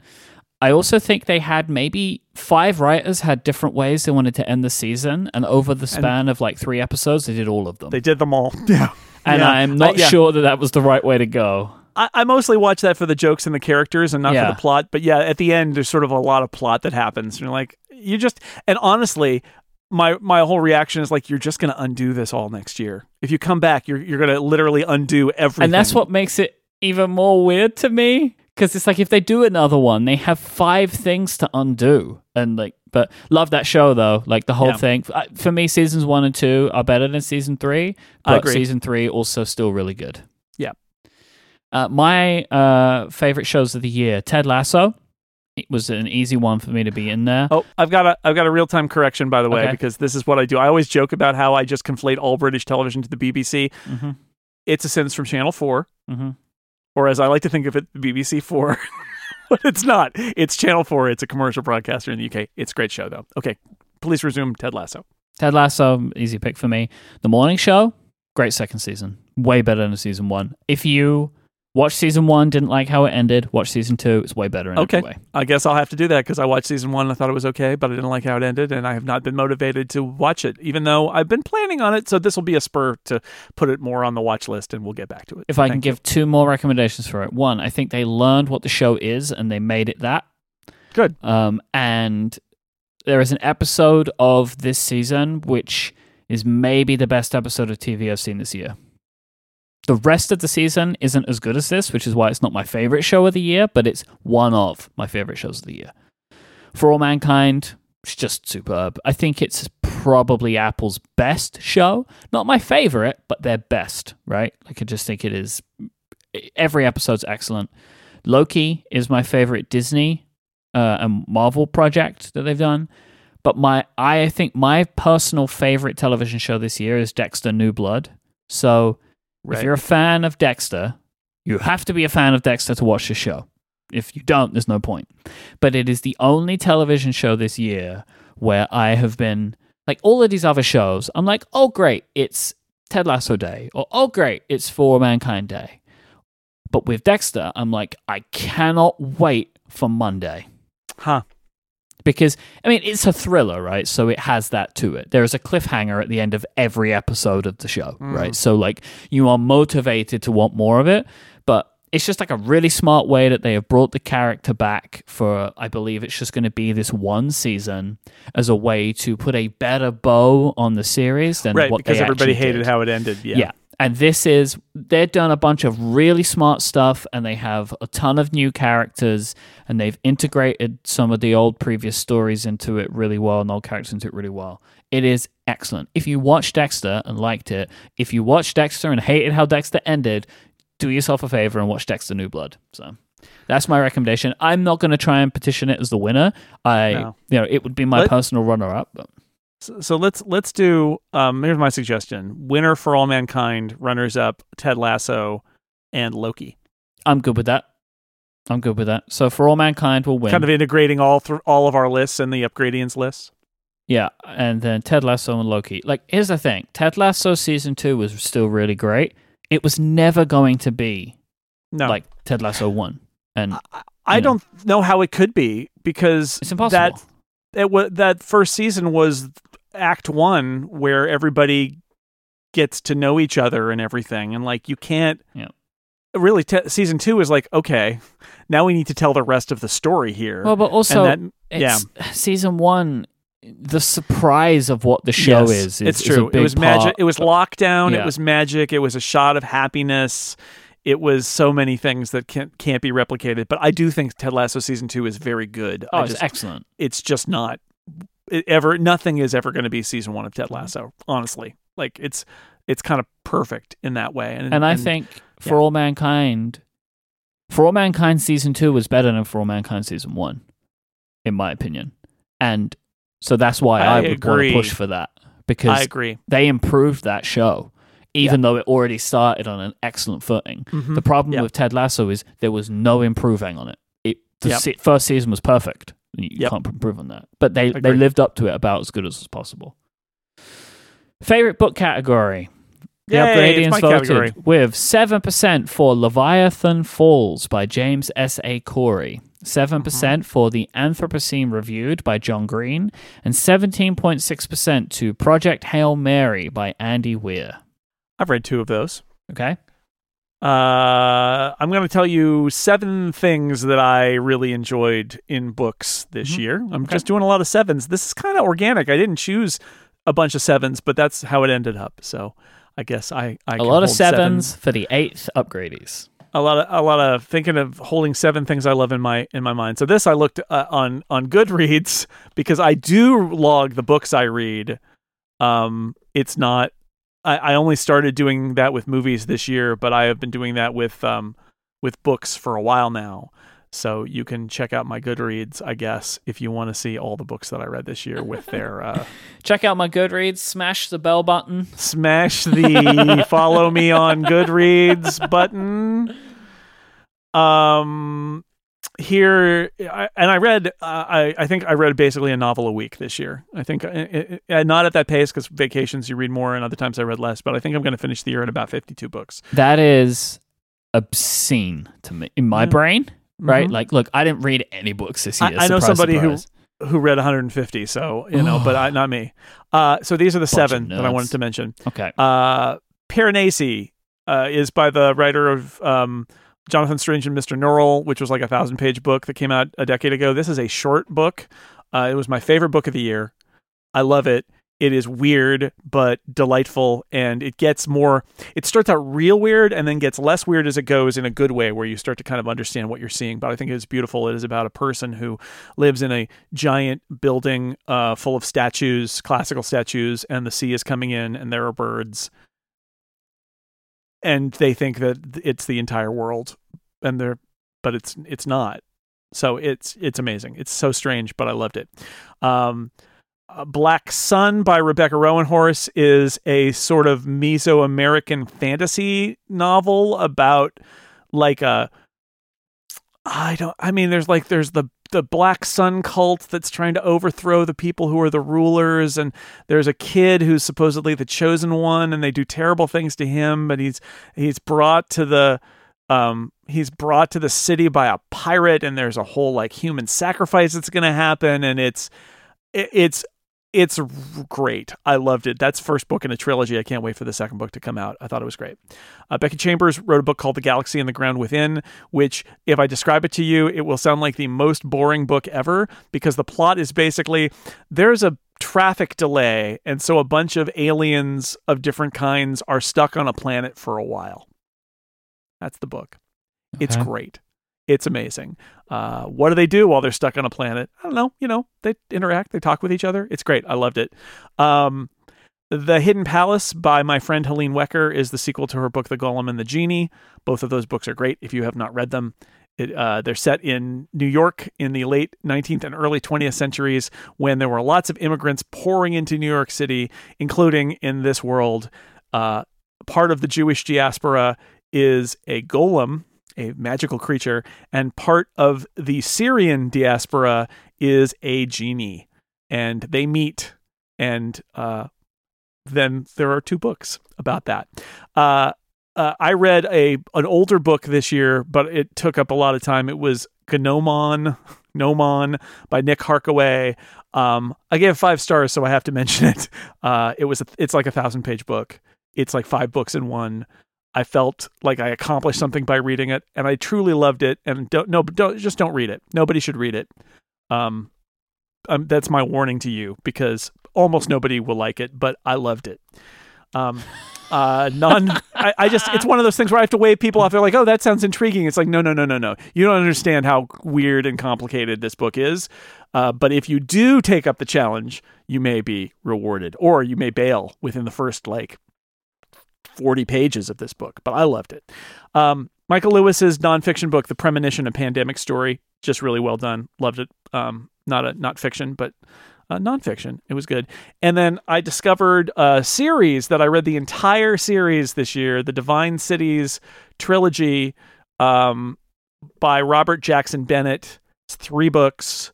It's a kind of urbanish fantasy series, and I read them all. I devoured them all, and I love that when I read a book and it's the first book in a series and I can't put it down, because it means there's 2 more books that I can't put down, and all 3 of them are great. In fact, arguably the series gets better as it goes along, but the first one alone is City of Stairs is worth reading. So those are my 7 reading picks for this year. What did you read this year, Mike? I think I read something, but I don't remember what it was. It wasn't anything I enjoyed. Fair. Okay, so how do we do this? You have to pick the Upgrady Award winner, same as you do every year. Okay, Piranesi is the winner. That was my favorite book of the year. I am going to put The Galaxy and the Ground Within as a runner-up, and let's put Leviathan Falls, which I also really enjoyed and was an Upgradian pick, as a runner-up. Great. That's the last book in the Expanse series. It was a good ending to a very good 9-book series. Yes. So The Galaxy and the Ground Within and Leviathan Falls. Yeah. Are the runners-up in this category. Okay. Yep. The Expanse is the TV show, right? Yes. Okay. I didn't know it was a book series. Or was it? Yeah, it's always it's based on that series. Okay. And the series is finishing with book 6, but there's also book 7, 8, 9. I don't know what they're doing about that, but this is book 9, so this is the end of that story. This episode of Upgrade is brought to you by ZocDoc. When you need a doctor, You need a doctor now. You don't want one in a few days or in a few weeks, definitely not in a few months. If you need to see an MD ASAP, you need ZocDoc. Just download the free ZocDoc app, the easiest way to find a great doctor and instantly book an appointment. With ZocDoc, you can search for local doctors who take your insurance, read verified patient reviews, and book an appointment in person or video chat, so you never have to wait on hold with a receptionist again. I know that this fits my personal preferences so much. When I want to see a doctor, I want to see a doctor. I don't want to have to wait, because sometimes, who knows, right? You never know. It's difficult, especially these times, right? I'm always a bit on edge with medical stuff. I want to be seen when I want to be seen. Things can change. You might not have the symptoms anymore. You just want to get that treatment. I also really love the ability to be able to speak to somebody over video chat, because I don't always want to have to go somewhere, especially if it's something where I'm just like, hey, what do you think about this? So having those options is so good. Whether you need a primary care physician, dentist, dermatologist, psychiatrist, eye doctor, or other specialists, ZocDoc has you covered. Go to ZocDoc.com/UpgradeFM and download the ZocDoc app to sign up for free. Every month, millions of people use ZocDoc. ZocDoc makes healthcare easy, and now is the time to prioritize your health.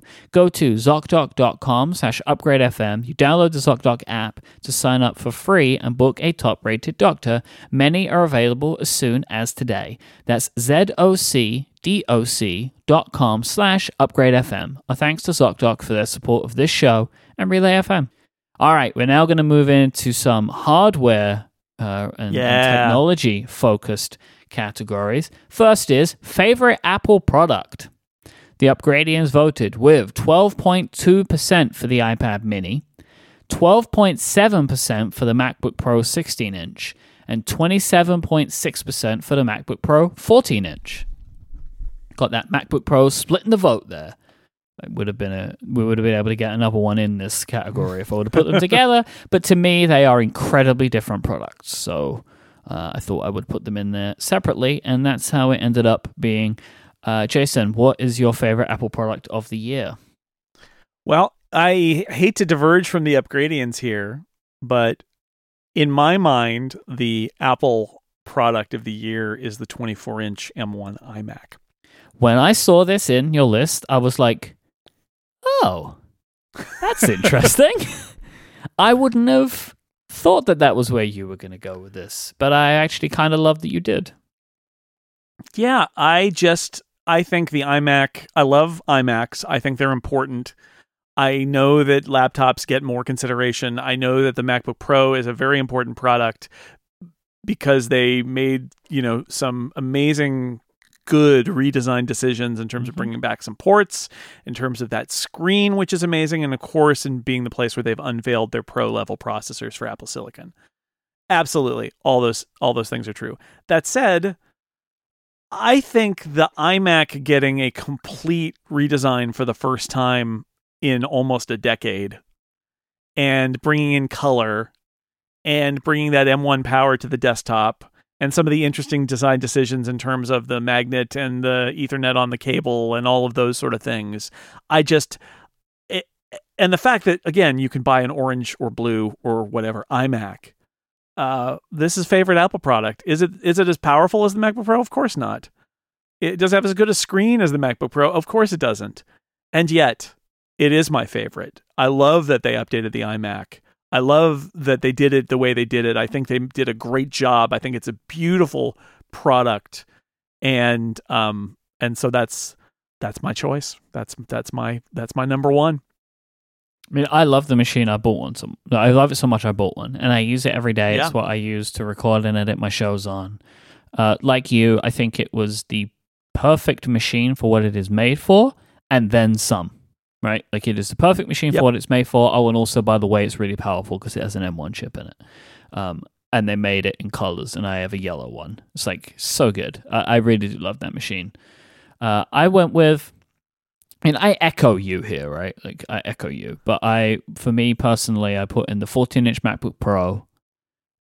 It's just an incredible computer. Like, it's incredibly powerful, looks fantastic, screen is amazing. They reverted a bunch of weird decisions. They got rid of the touch bar. They kept Touch ID. They brought some ports back. Brought back MagSafe. Yeah. Just a great machine all around.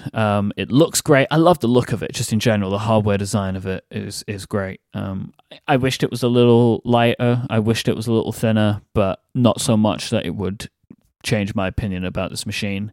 And I also love the iPad mini. I think the new iPad mini is the best iPad for content consumption that Apple has ever made. I think that it is perfectly sized. It looks fantastic. It's got all of the right features that you would want out of an iPad for watching video, reading stuff, light communication, all that kind of stuff. So these two machines, the MacBook Pro and the iPad mini, they've been really great for me this year. Yep. So what are we going to do? So obviously I and the Upgradians voted the same. It's true. But I also really love yours. You can have it. I mean, I can be outvoted here, unless you're willing to flip over to my side here. But it's a great choice. The 14-inch MacBook Pro is a great choice. It is a milestone in the comeback of the Mac after kind of 5 years in the doldrums.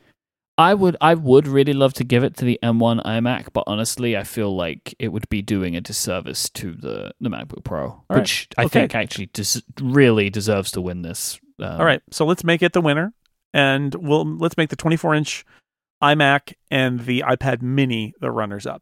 Yeah, I agree with you about the iPad Mini. It's great.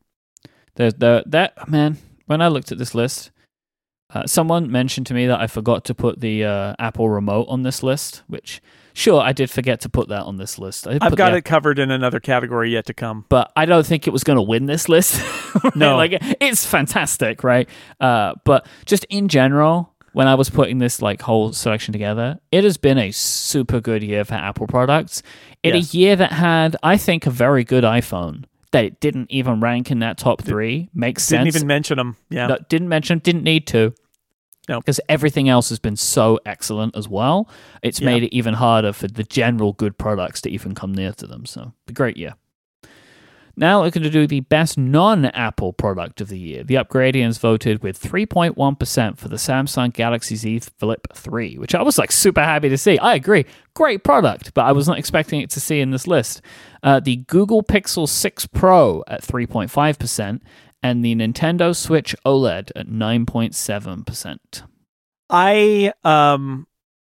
I didn't put in, I guess I could put the Oculus Quest 2, but it really did come out last year, and I got it last year at the end of the year, and I've enjoyed it, but I'm not going to put it on the list. The product I'm going to put on this list in terms of hardware, this is the year that I switched from Kindle to Kobo. I bought a Kobo Libra. They came out with the Kobo Libra 2. I'm using that now. It is, for my money, the best balance of features in an e-reader and price in an e-reader. It's got physical page turn buttons, but is way cheaper than Amazon's high-end Kindle, which is the only one that's got physical page turn buttons. The ergonomics are good. The screen is great. It's waterproof. And Kobo is not Amazon, which I kind of like not using that product from Amazon and using an alternative. So Kobo Libra 2 is my nominee in this category. Mine is the Nintendo Switch OLED. Yeah. It's really nice. I wasn't going to buy one. I bought one for Adina and then bought one for myself because it is so much better than the original Switch. It makes you want to play games more in handheld. It looks so good. It really does look so good. Okay, well, you and the Upgradians agree, and I usually defer to you and the Upgradians in this category. So let's make that the Nintendo Switch OLED the winner. I would like my Kobo to be a runner-up, and then what do you think? What you could pick a runner-up. What you and I only mentioned one product each. So what else could we throw in there? I do think that the Google Pixel 6 Pro seemed to be a pretty good device that a lot of people were really happy about. It's if we were going to go back to the Upgradians, I would be happy to go with that. Okay. So congratulations, Nintendo. Now, we mentioned earlier about categories that maybe people wouldn't want to win awards in, and this is the first of those. This is for the worst gadget or most disappointing technology of the year. Upgradians voted thusly: the Apple Watch Series 7 with 3.4%. I was really surprised about this. I was someone who said, I really wanted a new design for the Apple Watch and was disappointed by that. But this Apple Watch is a very good Apple Watch. Last year's Apple Watch, I could understand in this category, but this year's Apple Watch, I don't know so much. I think the screen changes are really good. 8.3% is Meta/Facebook. So here's the thing with this. People put all kinds of Facebook things in every year. I just group them all together. It's because I don't really know how to... Some people just say Facebook, everything Facebook does. Some people didn't like the name change. I'm not really sure why people are disappointed. Like, surely you know Facebook, right? You know what they're going to be. Who's disappointed? It's like, anyway, 8.3% for Meta and Facebook and 8.8% for NFTs. Let your hate flow through you. Yeah, I gotta say, Upgradians, next year I want a little bit more from you in this category. I want to get some. I don't know. I feel like there could be more originality in this. Yeah, I got some originality for you, Mike. I'm excited for it. I saw this in there, and I know there's going to be a story. Mm-hmm. My nominee for worst gadget is the Breville Joule sous vide machine. The wire cutter choice, although I will point out, since retracted, for best sous vide machine. I have a sous vide from Anova. Anova, that's what I have too. And it's good, but it's an early model, and it's kind of on its last legs. Okay. It's making weird noises. I'm sure it's going to fail pretty soon. So I've been looking at replacing it. But I've also, I took it in a classic Jason move, and I know we've talked about this before. I took a flyer on it, and was like, and then you use it for a while, and then you're like, well, now I have opinions about this product category. When the first time you buy something, you're like, it's the thing where you end up having to buy two, because you buy one and you kind of cheap out and you get it, and then you have opinions, and then you're like, oh, now I like this, I have to buy the expensive one. So I'm in the market for a new sous vide cooker. I found them, not only do I cook with them, I thaw stuff with them. It's great. And I'm a big believer, if you don't have an immersion cooker, you don't need to buy fancy materials. You can use like a Ziploc bag or buy some silicone zip top bags that are reusable, and you don't have to like have one of those vacuum sealers if you don't want to, but it is great for cooking stuff. It cooks meat perfectly and it thaws stuff. It's great. So I look at the wire cutter choices, and they're like, well, there is the Anova model, and there are a couple of them. There's a small one and a big one, and all that. And then there's Breville. And like Breville, I love Breville stuff. I have a Breville tea robot. I have our kettle, our electric kettle is also a Breville. I love their stuff. It's really good. They make really good stuff. And when my tea robot broke, they took it in. And they either fixed it or just sent me a new one. But like, their service is great. So I thought, all right, I'm going to take a flyer on this, the Breville Joule. Here's the thing about the Breville Joule, and I think that it is painting a picture about all the ways that technology is bad today. It has no controls. It has no controls. If you would like to turn it on, if you would like to set the temperature, you know what you got to do? You got to use an app. You got to pair to it with Bluetooth. You got to use their app. So yeah, you're in the kitchen. You just put the chicken in a bag and you're putting it in the thing, and you need to set the temperature to sous vide this thing, and you get the chickeny hands, and you're like, oh, okay. Well, now I need to wash my hands and dry them off, and then unlock my iPhone, and then adjust it, and then in order to put in the right temperature, and then set it, and all that. You know what the Anova that I have has on it? It's got a wheel. It's got a wheel you spin to set the temperature right, and a button you press to say go. That's it. And a little screen that tells you what the temperature is and what the target temperature is. And I could extend this to cars that over touch screen. There are lots of other devices that do this. People, controlling it via app is a nice bonus, but if the only way you can control a product is through an app, you failed. Your hardware is a failure. You can't. I know we all have smartphones, so you can abandon all attempts to put any controls anywhere except in a smartphone app. I know you can do it, but you shouldn't. Don't do it, because Breville, a company that I really like, made a very well-reviewed sous vide cooker that is ergonomically got a lot going for it in terms of its size and the way it attaches, and it looks nice. All of these things are fine.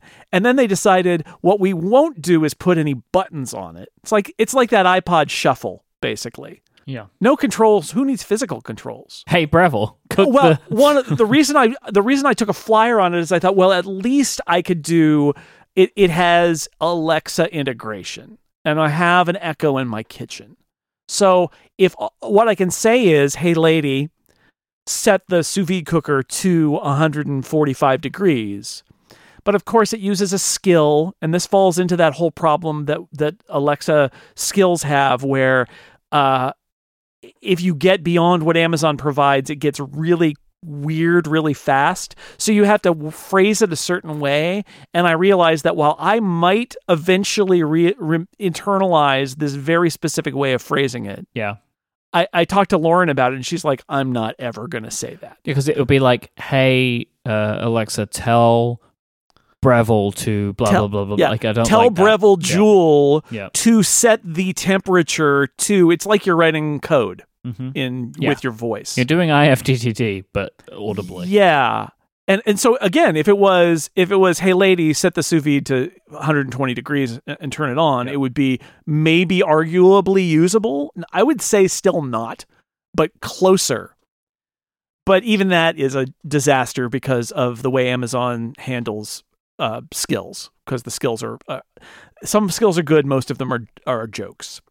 So in the end, this went back to Amazon where I bought it, and I got my money back because as nice as that hardware was, they abandoned all user interface for their crappy app. Also, the app crappy. The pairing experience of the Breville app, crappy. So a company that has taken pride in making good hardware ends up making a product with a terrible experience because they don't care about the software, even though the software is the entire experience. So that's my story.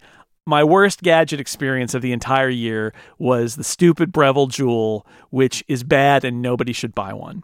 Until they put a button and a dial on it so you can change the temperature by touching it. Imagine.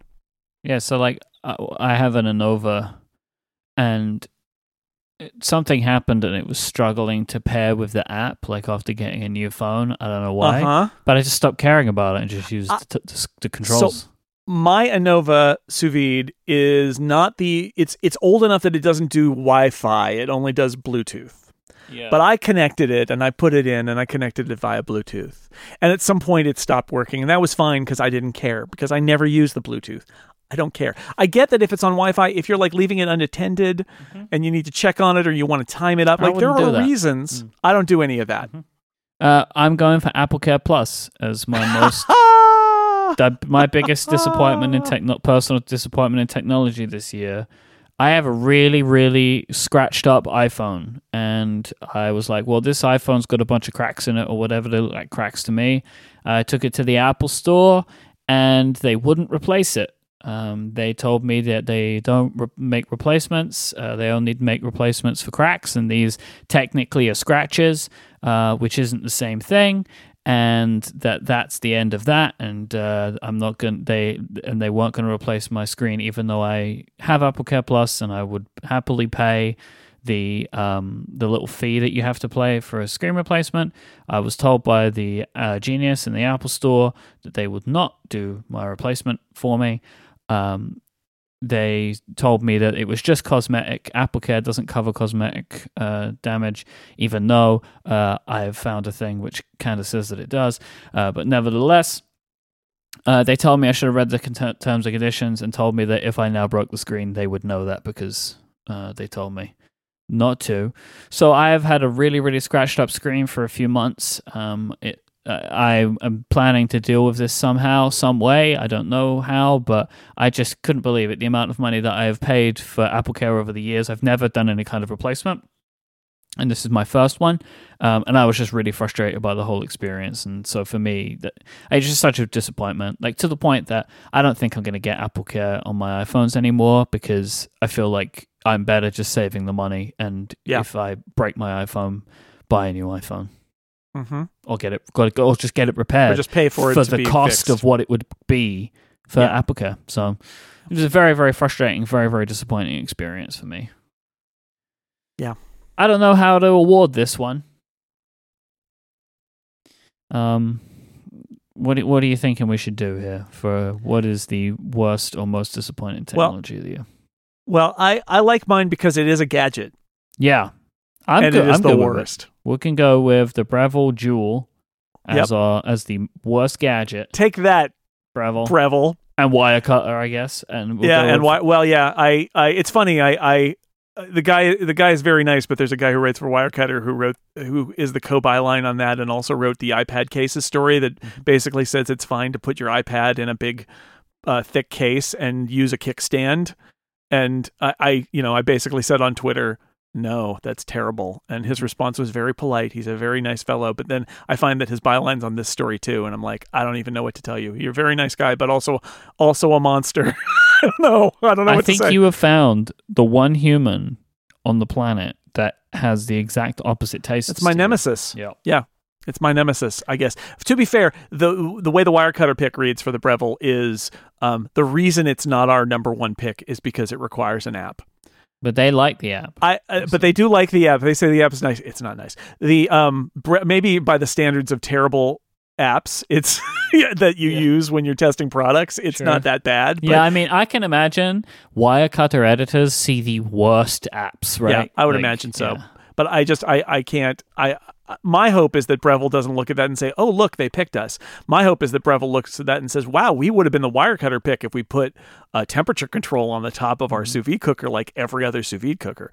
But we'll see. So, yes, let's make that the worst gadget. And then I'm fine with Apple Care Plus being a runner-up. And let's make NFTs a runner-up. Yeah. Let's do that. Why not? Let's celebrate, in a way, the NFT. 2021 in a nutshell. And we go back to good with the most life-changing hardware of the year. The Upgradians voted with 4.5% for the M1 iPad Pro, which I was just surprised about, I think. I wasn't expecting to see that in there. My expectation is a bunch of people bought an iPad Pro, didn't have one before. And once you get your first iPad Pro, it will change you because it's a super great product. 6.2% for the Apple Watch. Clearly not the same people who found it the most disappointing technology of the year. And 7.6% for the 14-inch MacBook Pro. Which I get that. I totally get that. I'll say, for every reason that I spoke about earlier, the 14-inch MacBook Pro is my pick here. Like, in a year where I have come back to the Mac in a quite significant way, this machine is just pushing it further and further, where I love using this computer so much. I want it to be my main computer all the time because it's so great to use. You know, like I always come back to your incredible line from your review. It's a Mac Pro in my backpack, and I just think it's incredible. I love the power of this thing. So let me tell you what I bought this year, Mike. I got I bought a new receiver for my home theater. I cut the cord and replaced cable with fiber, and replaced my TV service with an over-the-top streaming service. I made all sorts of. I pulled the Logitech infrared remote thing out of my living room. I overhauled my entire TV viewing experience in my living room this year. All because of the Apple TV remote. All because of the Apple TV remote. Because I got that Apple TV remote, and it has that power button on it, and it has this whole thing about, like, I'm going to turn on your TV, and the TV's going to turn on the right inputs, and it's all going to work. And you know what? It almost did, but I had to replace some hardware and make some changes. But now we're at the end of the year, and has my life changed? It has, because we no longer have 5 remotes. We have a remote to control all our TV entertainment, and it's the Apple TV remote, because Apple TV now has our television on it. We don't have TiVo anymore. And I've got a receiver that does all of the ARC and CEC stuff, so that when I press the button, it turns on the Apple TV, it turns on the television, it turns on the receiver. Everything just works. When I press the button to turn it off, everything turns off. It is amazing. And I required some changes, and I need to spend some money. But I just want to point out, it all was prompted by that new Apple TV remote that is not the Siri remote. And I don't know what's more life-changing than that. I love that remote. It's so good. I would be very happy to give it the win. MacBook Pro already won one. That's why I think it. I love what it says about our choice for most life-changing hardware being the new Apple TV remote too. Also, it's like, yeah, take that old Apple TV remote. Well, it's super good. I think I said this somewhere recently. My favorite thing about this remote is I never have to think about the remote anymore. I spent a lot of time thinking about my remote control, right? Like when I had the old Apple TV remote, like where is it? How am I holding it? Am I touching the right place on this thing? Like all that kind of stuff. And with this Apple TV remote, I just get to use it like a remote, and it's great. And so works really good for me. I'm very, very, very happy with it as a product. As when it comes to a second runner-up, I don't really have one, and I don't like the to me, like Apple Watch and iPad Pro. I don't know about those ones. I mean, I get that people are feeling it, but it doesn't. I'm gonna make a suggestion, which is the iMac, because I know you did a lot of stuff in your life because of that iMac. I will say that, but I actually want to make I want to rescind something here and just say, I can't believe I kind of did this. The Apple Watch has made one of the biggest changes to my life in the last 12 months, which is around health and fitness. Let's do that then, because I constantly am changing my behavior based on the Apple Watch and integrating it into my life. And as I mentioned earlier, being able to go for a run I often am running on Wednesdays. Mm-hmm. When Connected is on, and I am literally just running with Apple Watch and AirPods, listening to the live stream via broadcasts over cellular, and I have those moments of like, I cannot believe this is actually working, and it does. It's great. I would like to lodge let's do that. Side complaint, though. Yes. Which is about the way that Apple handles when you move across time zones when it comes to the activity app. Does it move your ring day things? That's the problem. It doesn't move it. So like, I lost a really long move day streak because I was only awake for a few hours because of a flight that came in. Right. And it was really frustrating to me, and I think that they should do a better job of recalculating it. Yeah.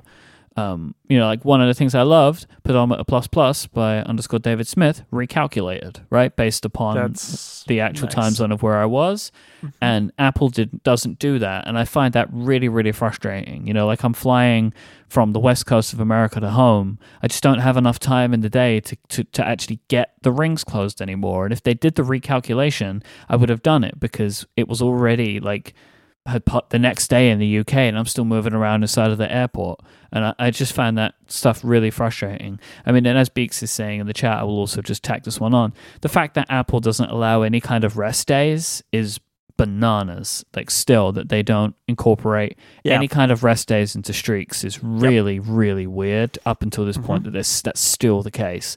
It actually, honestly, feels unhealthy for them to insist that you must be exercising every single day. I find that actually doesn't feel like the right thing to do. I agree. Actually, that is I'll say that not just skipping, but target. Like if it is, in fact, a lot of the guidelines talk about exercising 3 or 4 times a week. Mm-hmm. So if you exercise 3 or 4 times a week, you should be given credit as exercising that week. Mm-hmm. But a lot of Apple's approach is basically like, got to crush it every day. Mm-hmm.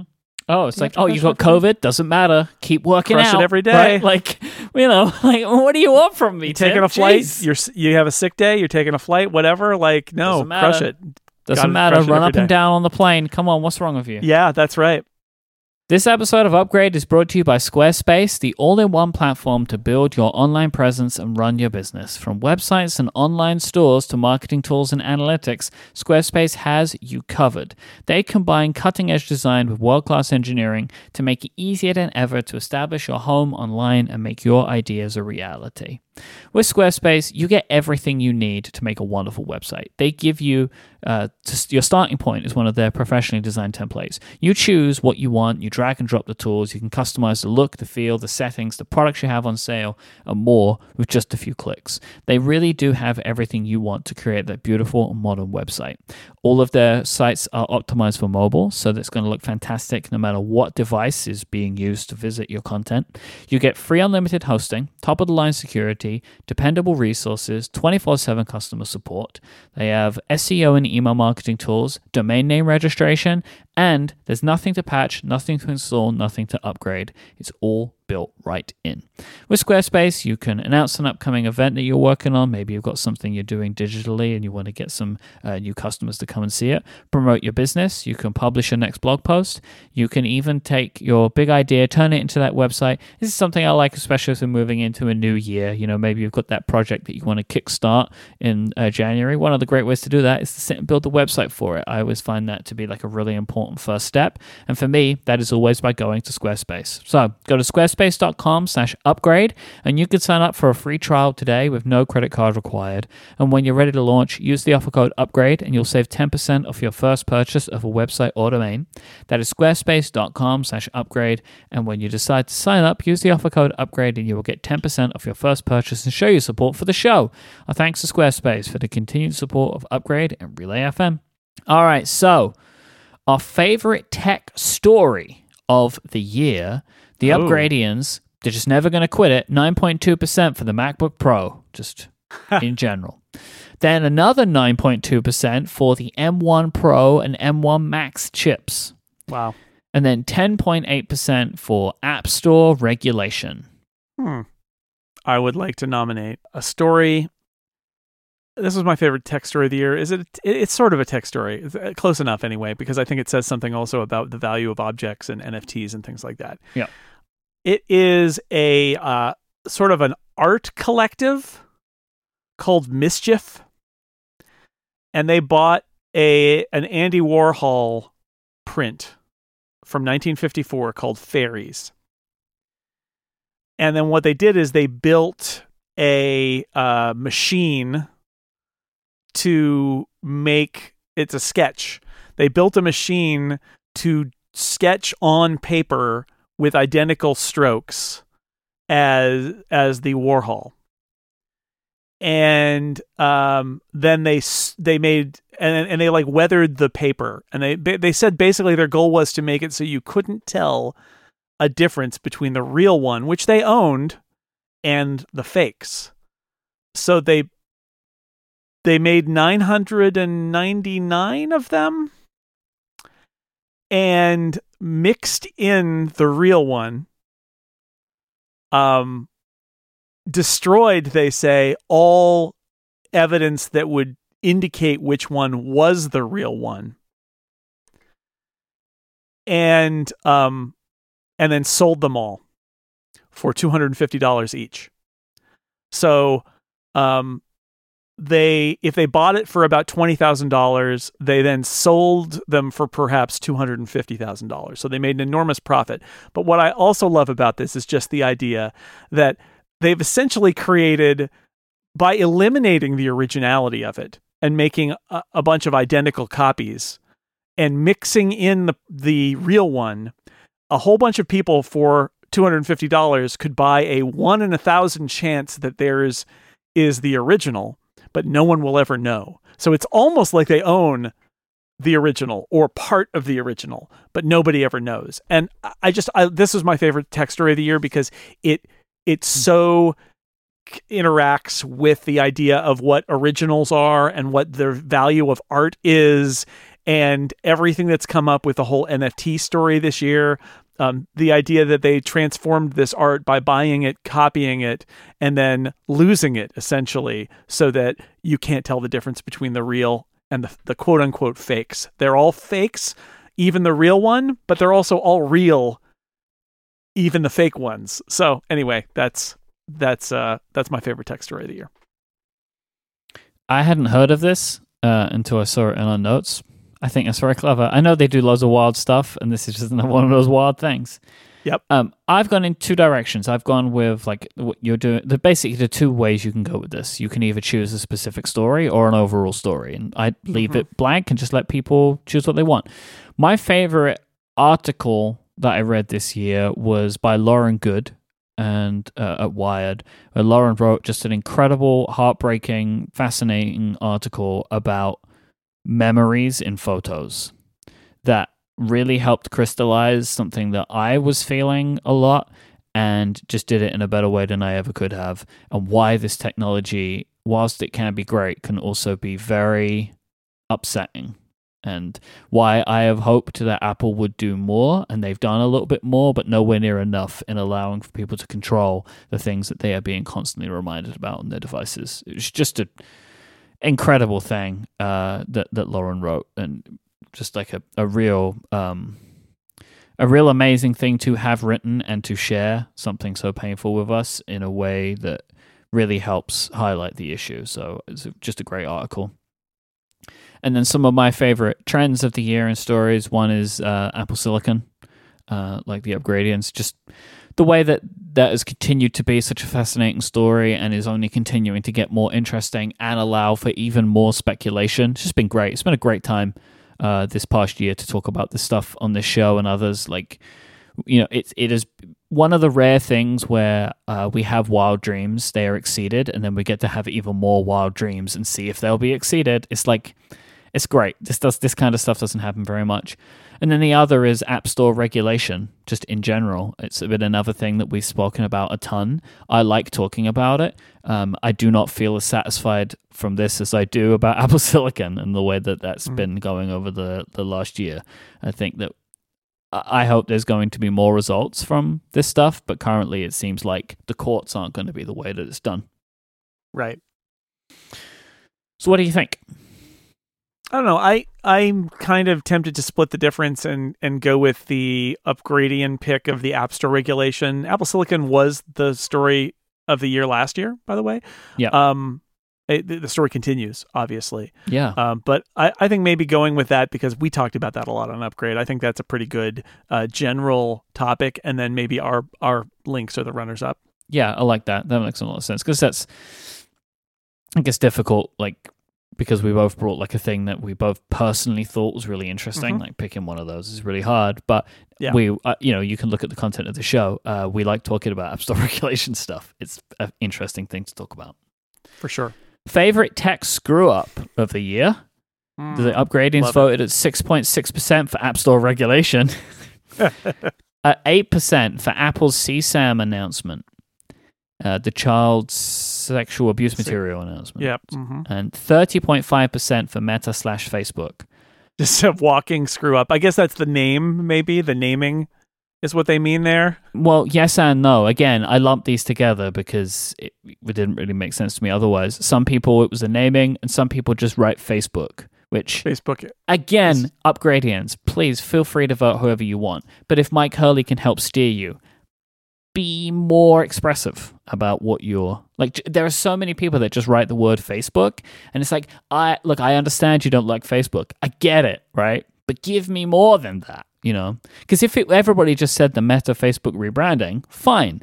I don't know. I don't think that was a screw up at all. I actually think it was quite a smart move. I'm not really sure what the screw up is. Maybe people don't like the name. I don't know, but I think it makes sense. Anyway, it's not worth getting into now. It's obvious what the winner of this year is, right, Jason? I think by acclaim from you and me, the rollout of Apple's child safety features and the CSAM in particular, but really the whole thing, because it also encompasses the fact that they rolled out a bunch of stuff that was sort of interrelated, and it caused certain features to get attached to other features in ways that just made the whole thing explode. And then Apple had to do its damage control, where there was like an announcement, and then there was like a leaked mention, and then there was another announcement, and then there was another. Like, so many repeated damage control cycles had to happen, and then they pulled the features back and said, based on feedback, we're going to release these at a later time.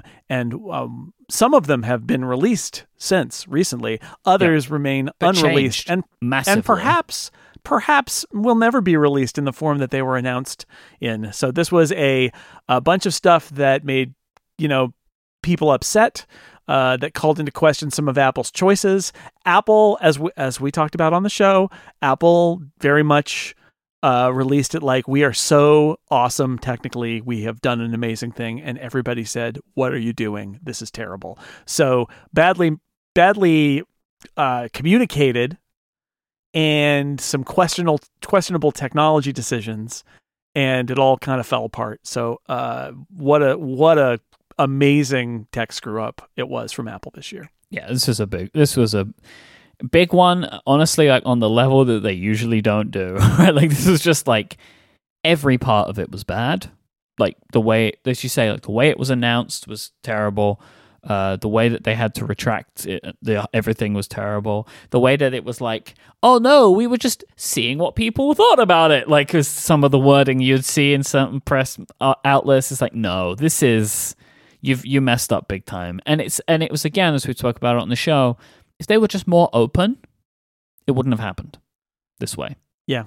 If they engaged with people more, rather than just, as you say, I think you said at the time, coming down from the mountain with the stone tablets of like, this is completed, we're getting ready to ship this. And we've reinvented it. Yeah. Everybody else has got a different take on this, but we have reinvented it, and now it's going to be great. And everybody said, oh, we have all these problems with how you reinvented it, that maybe we could have had that conversation out in public when you were talking about it, but instead you came down from the mountain. And yeah, this is, and there's some conversation in the members Discord about, is this a PR problem or a tech problem? I think it is absolutely both. I think that whoever decided to conflate all of these features, and maybe they were conflated by engineering or somebody on the technical side, and so it was just rolled out to PR and they had to do it this way, but nobody at any point said, this is too many things that are not entirely interrelated, and they're all going to be connected by the public when we announce it in ways that might, somebody could have said, no, let's roll these out separately, and they said, no, we're going to make a big blast here about safety and protection, and it hurt them by doing that. And then it's also a technical thing, because that choice of how they did the CSAM detection on device, which you can listen to our episode about it, we talked about it in detail. They did something for what they thought were the right reasons, but were not perceived that way by the public. And it's one of those things where they were reinventing the wheel, they were creating something new that they thought was superior, and it might be superior. Once you dig in, it might not be. And I also said there's the argument that I think still remains is also they chose a path which was like the least resistance for them, because then if they put it on the phones, they didn't have to do the scanning at scale in their data centers. Exactly. Right. They can use your power on your device to do it.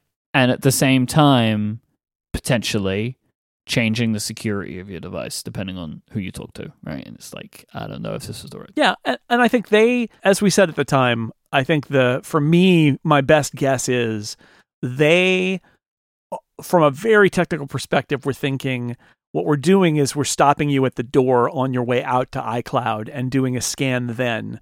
And by doing this, we're protecting your privacy, because we're not scanning you out in the cloud, nor are we scanning you on your device. We're scanning you at the doorway on the way out.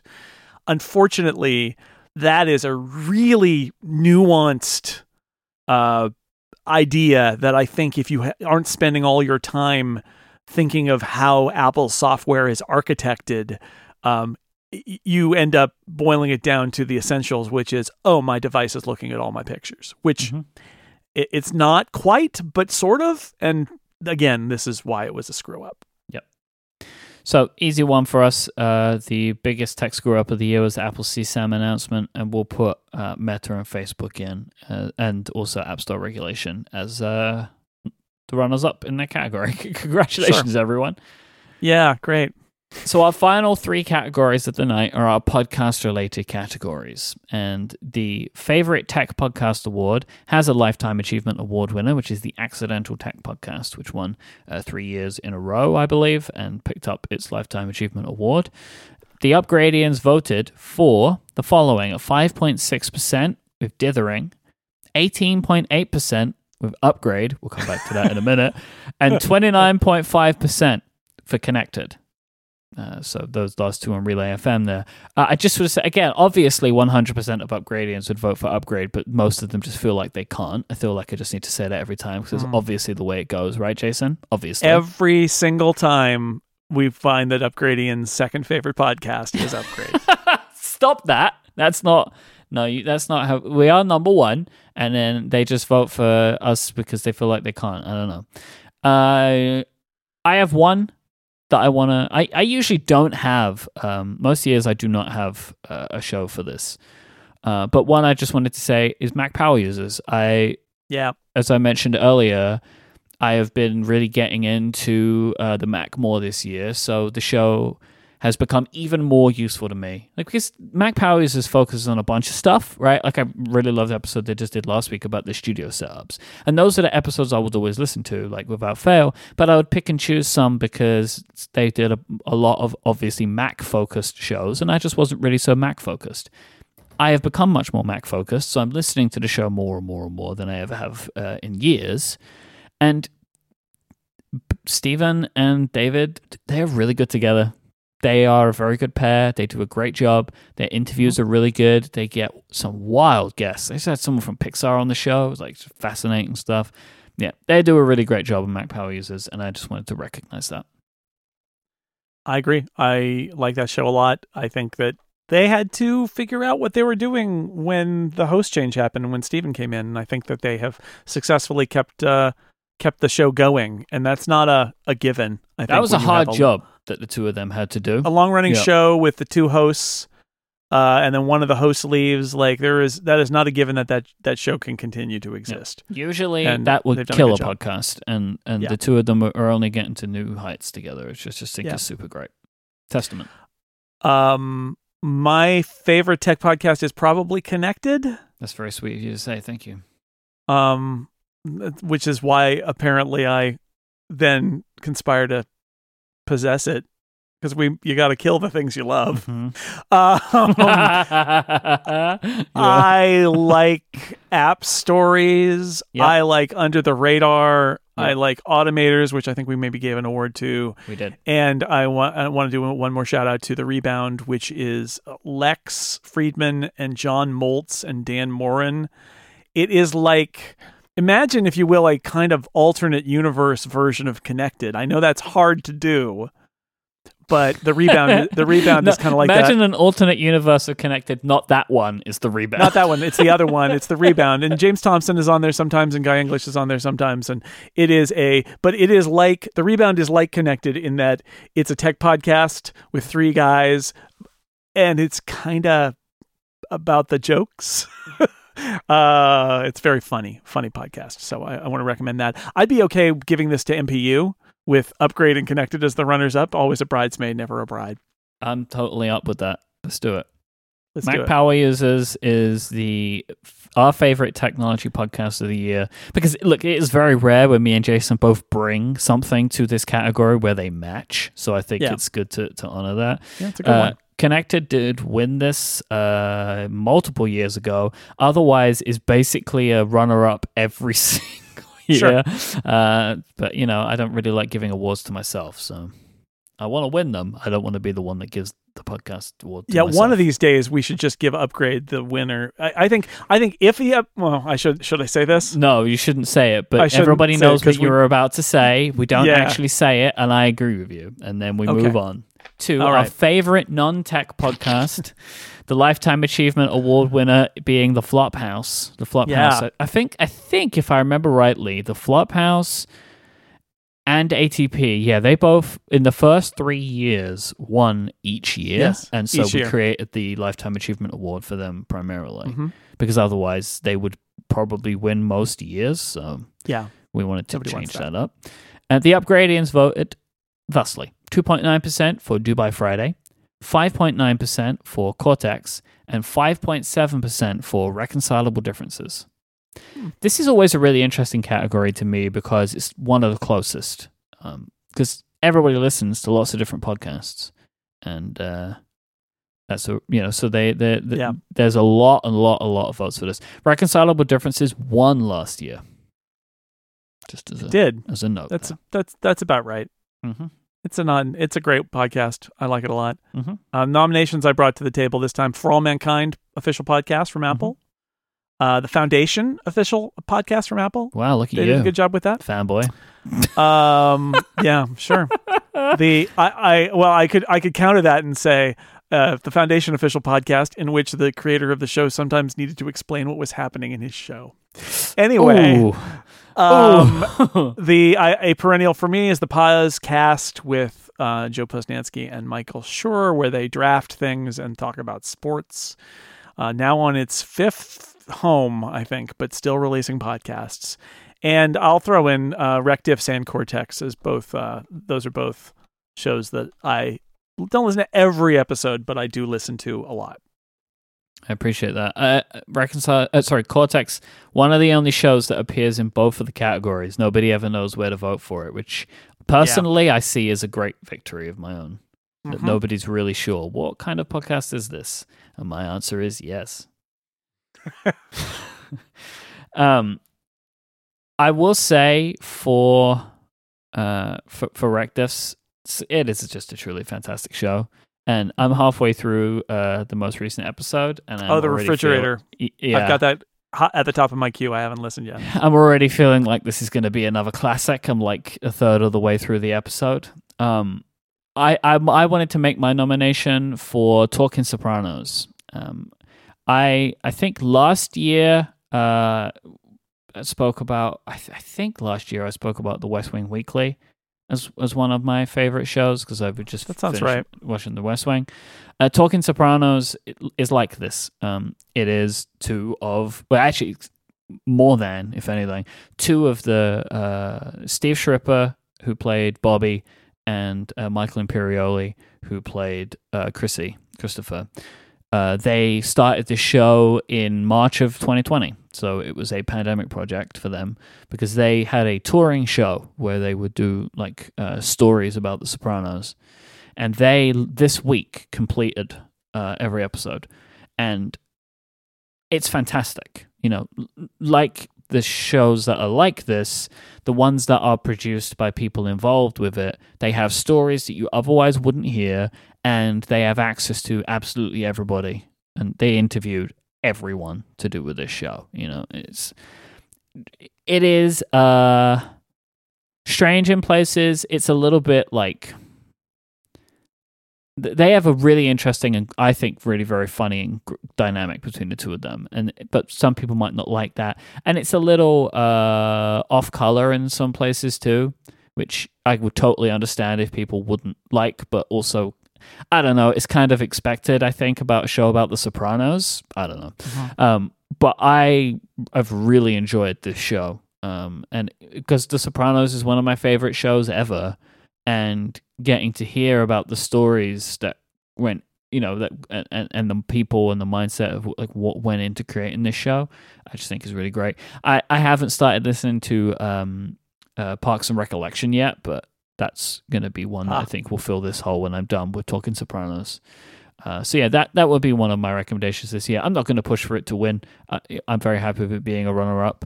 Okay. But I what do you want to do for this category this year?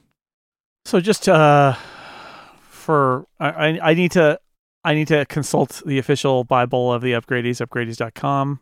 Last year it was Rectifs. Has Rectifs won twice or just once? Rectifs has won once. Okay. I do want to note I've made an error in my list here by saying Cortex got 5.9% and Reconcilable Differences got 5.7%.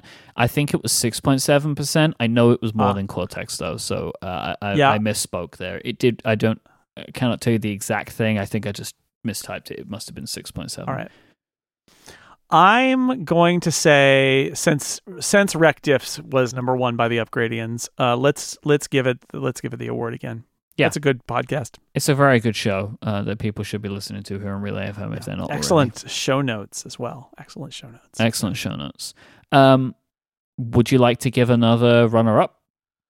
Yeah, we'll do your Talking Sopranos runner-up, and let's make Cortex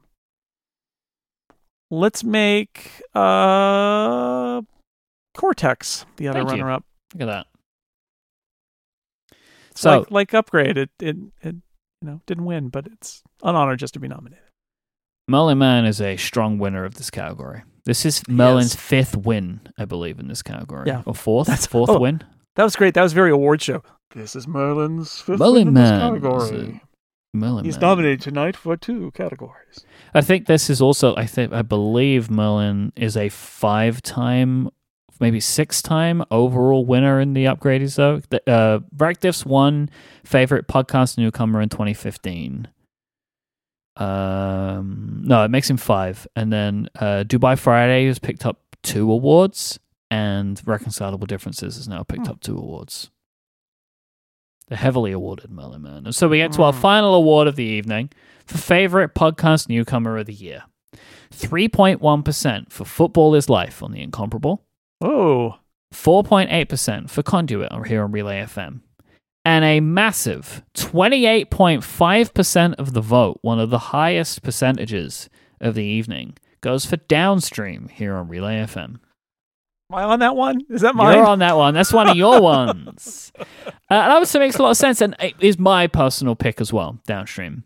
I really wanted this show to exist because it's obviously a topic that we both care about greatly. Julia is the perfect person to host this show, and along with you. And so I really love Downstream.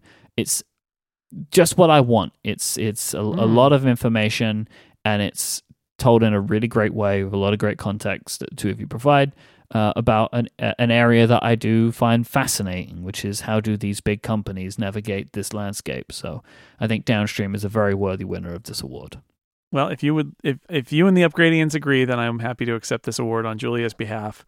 And also, it is something we would like to have you on at some point. I would love to be on.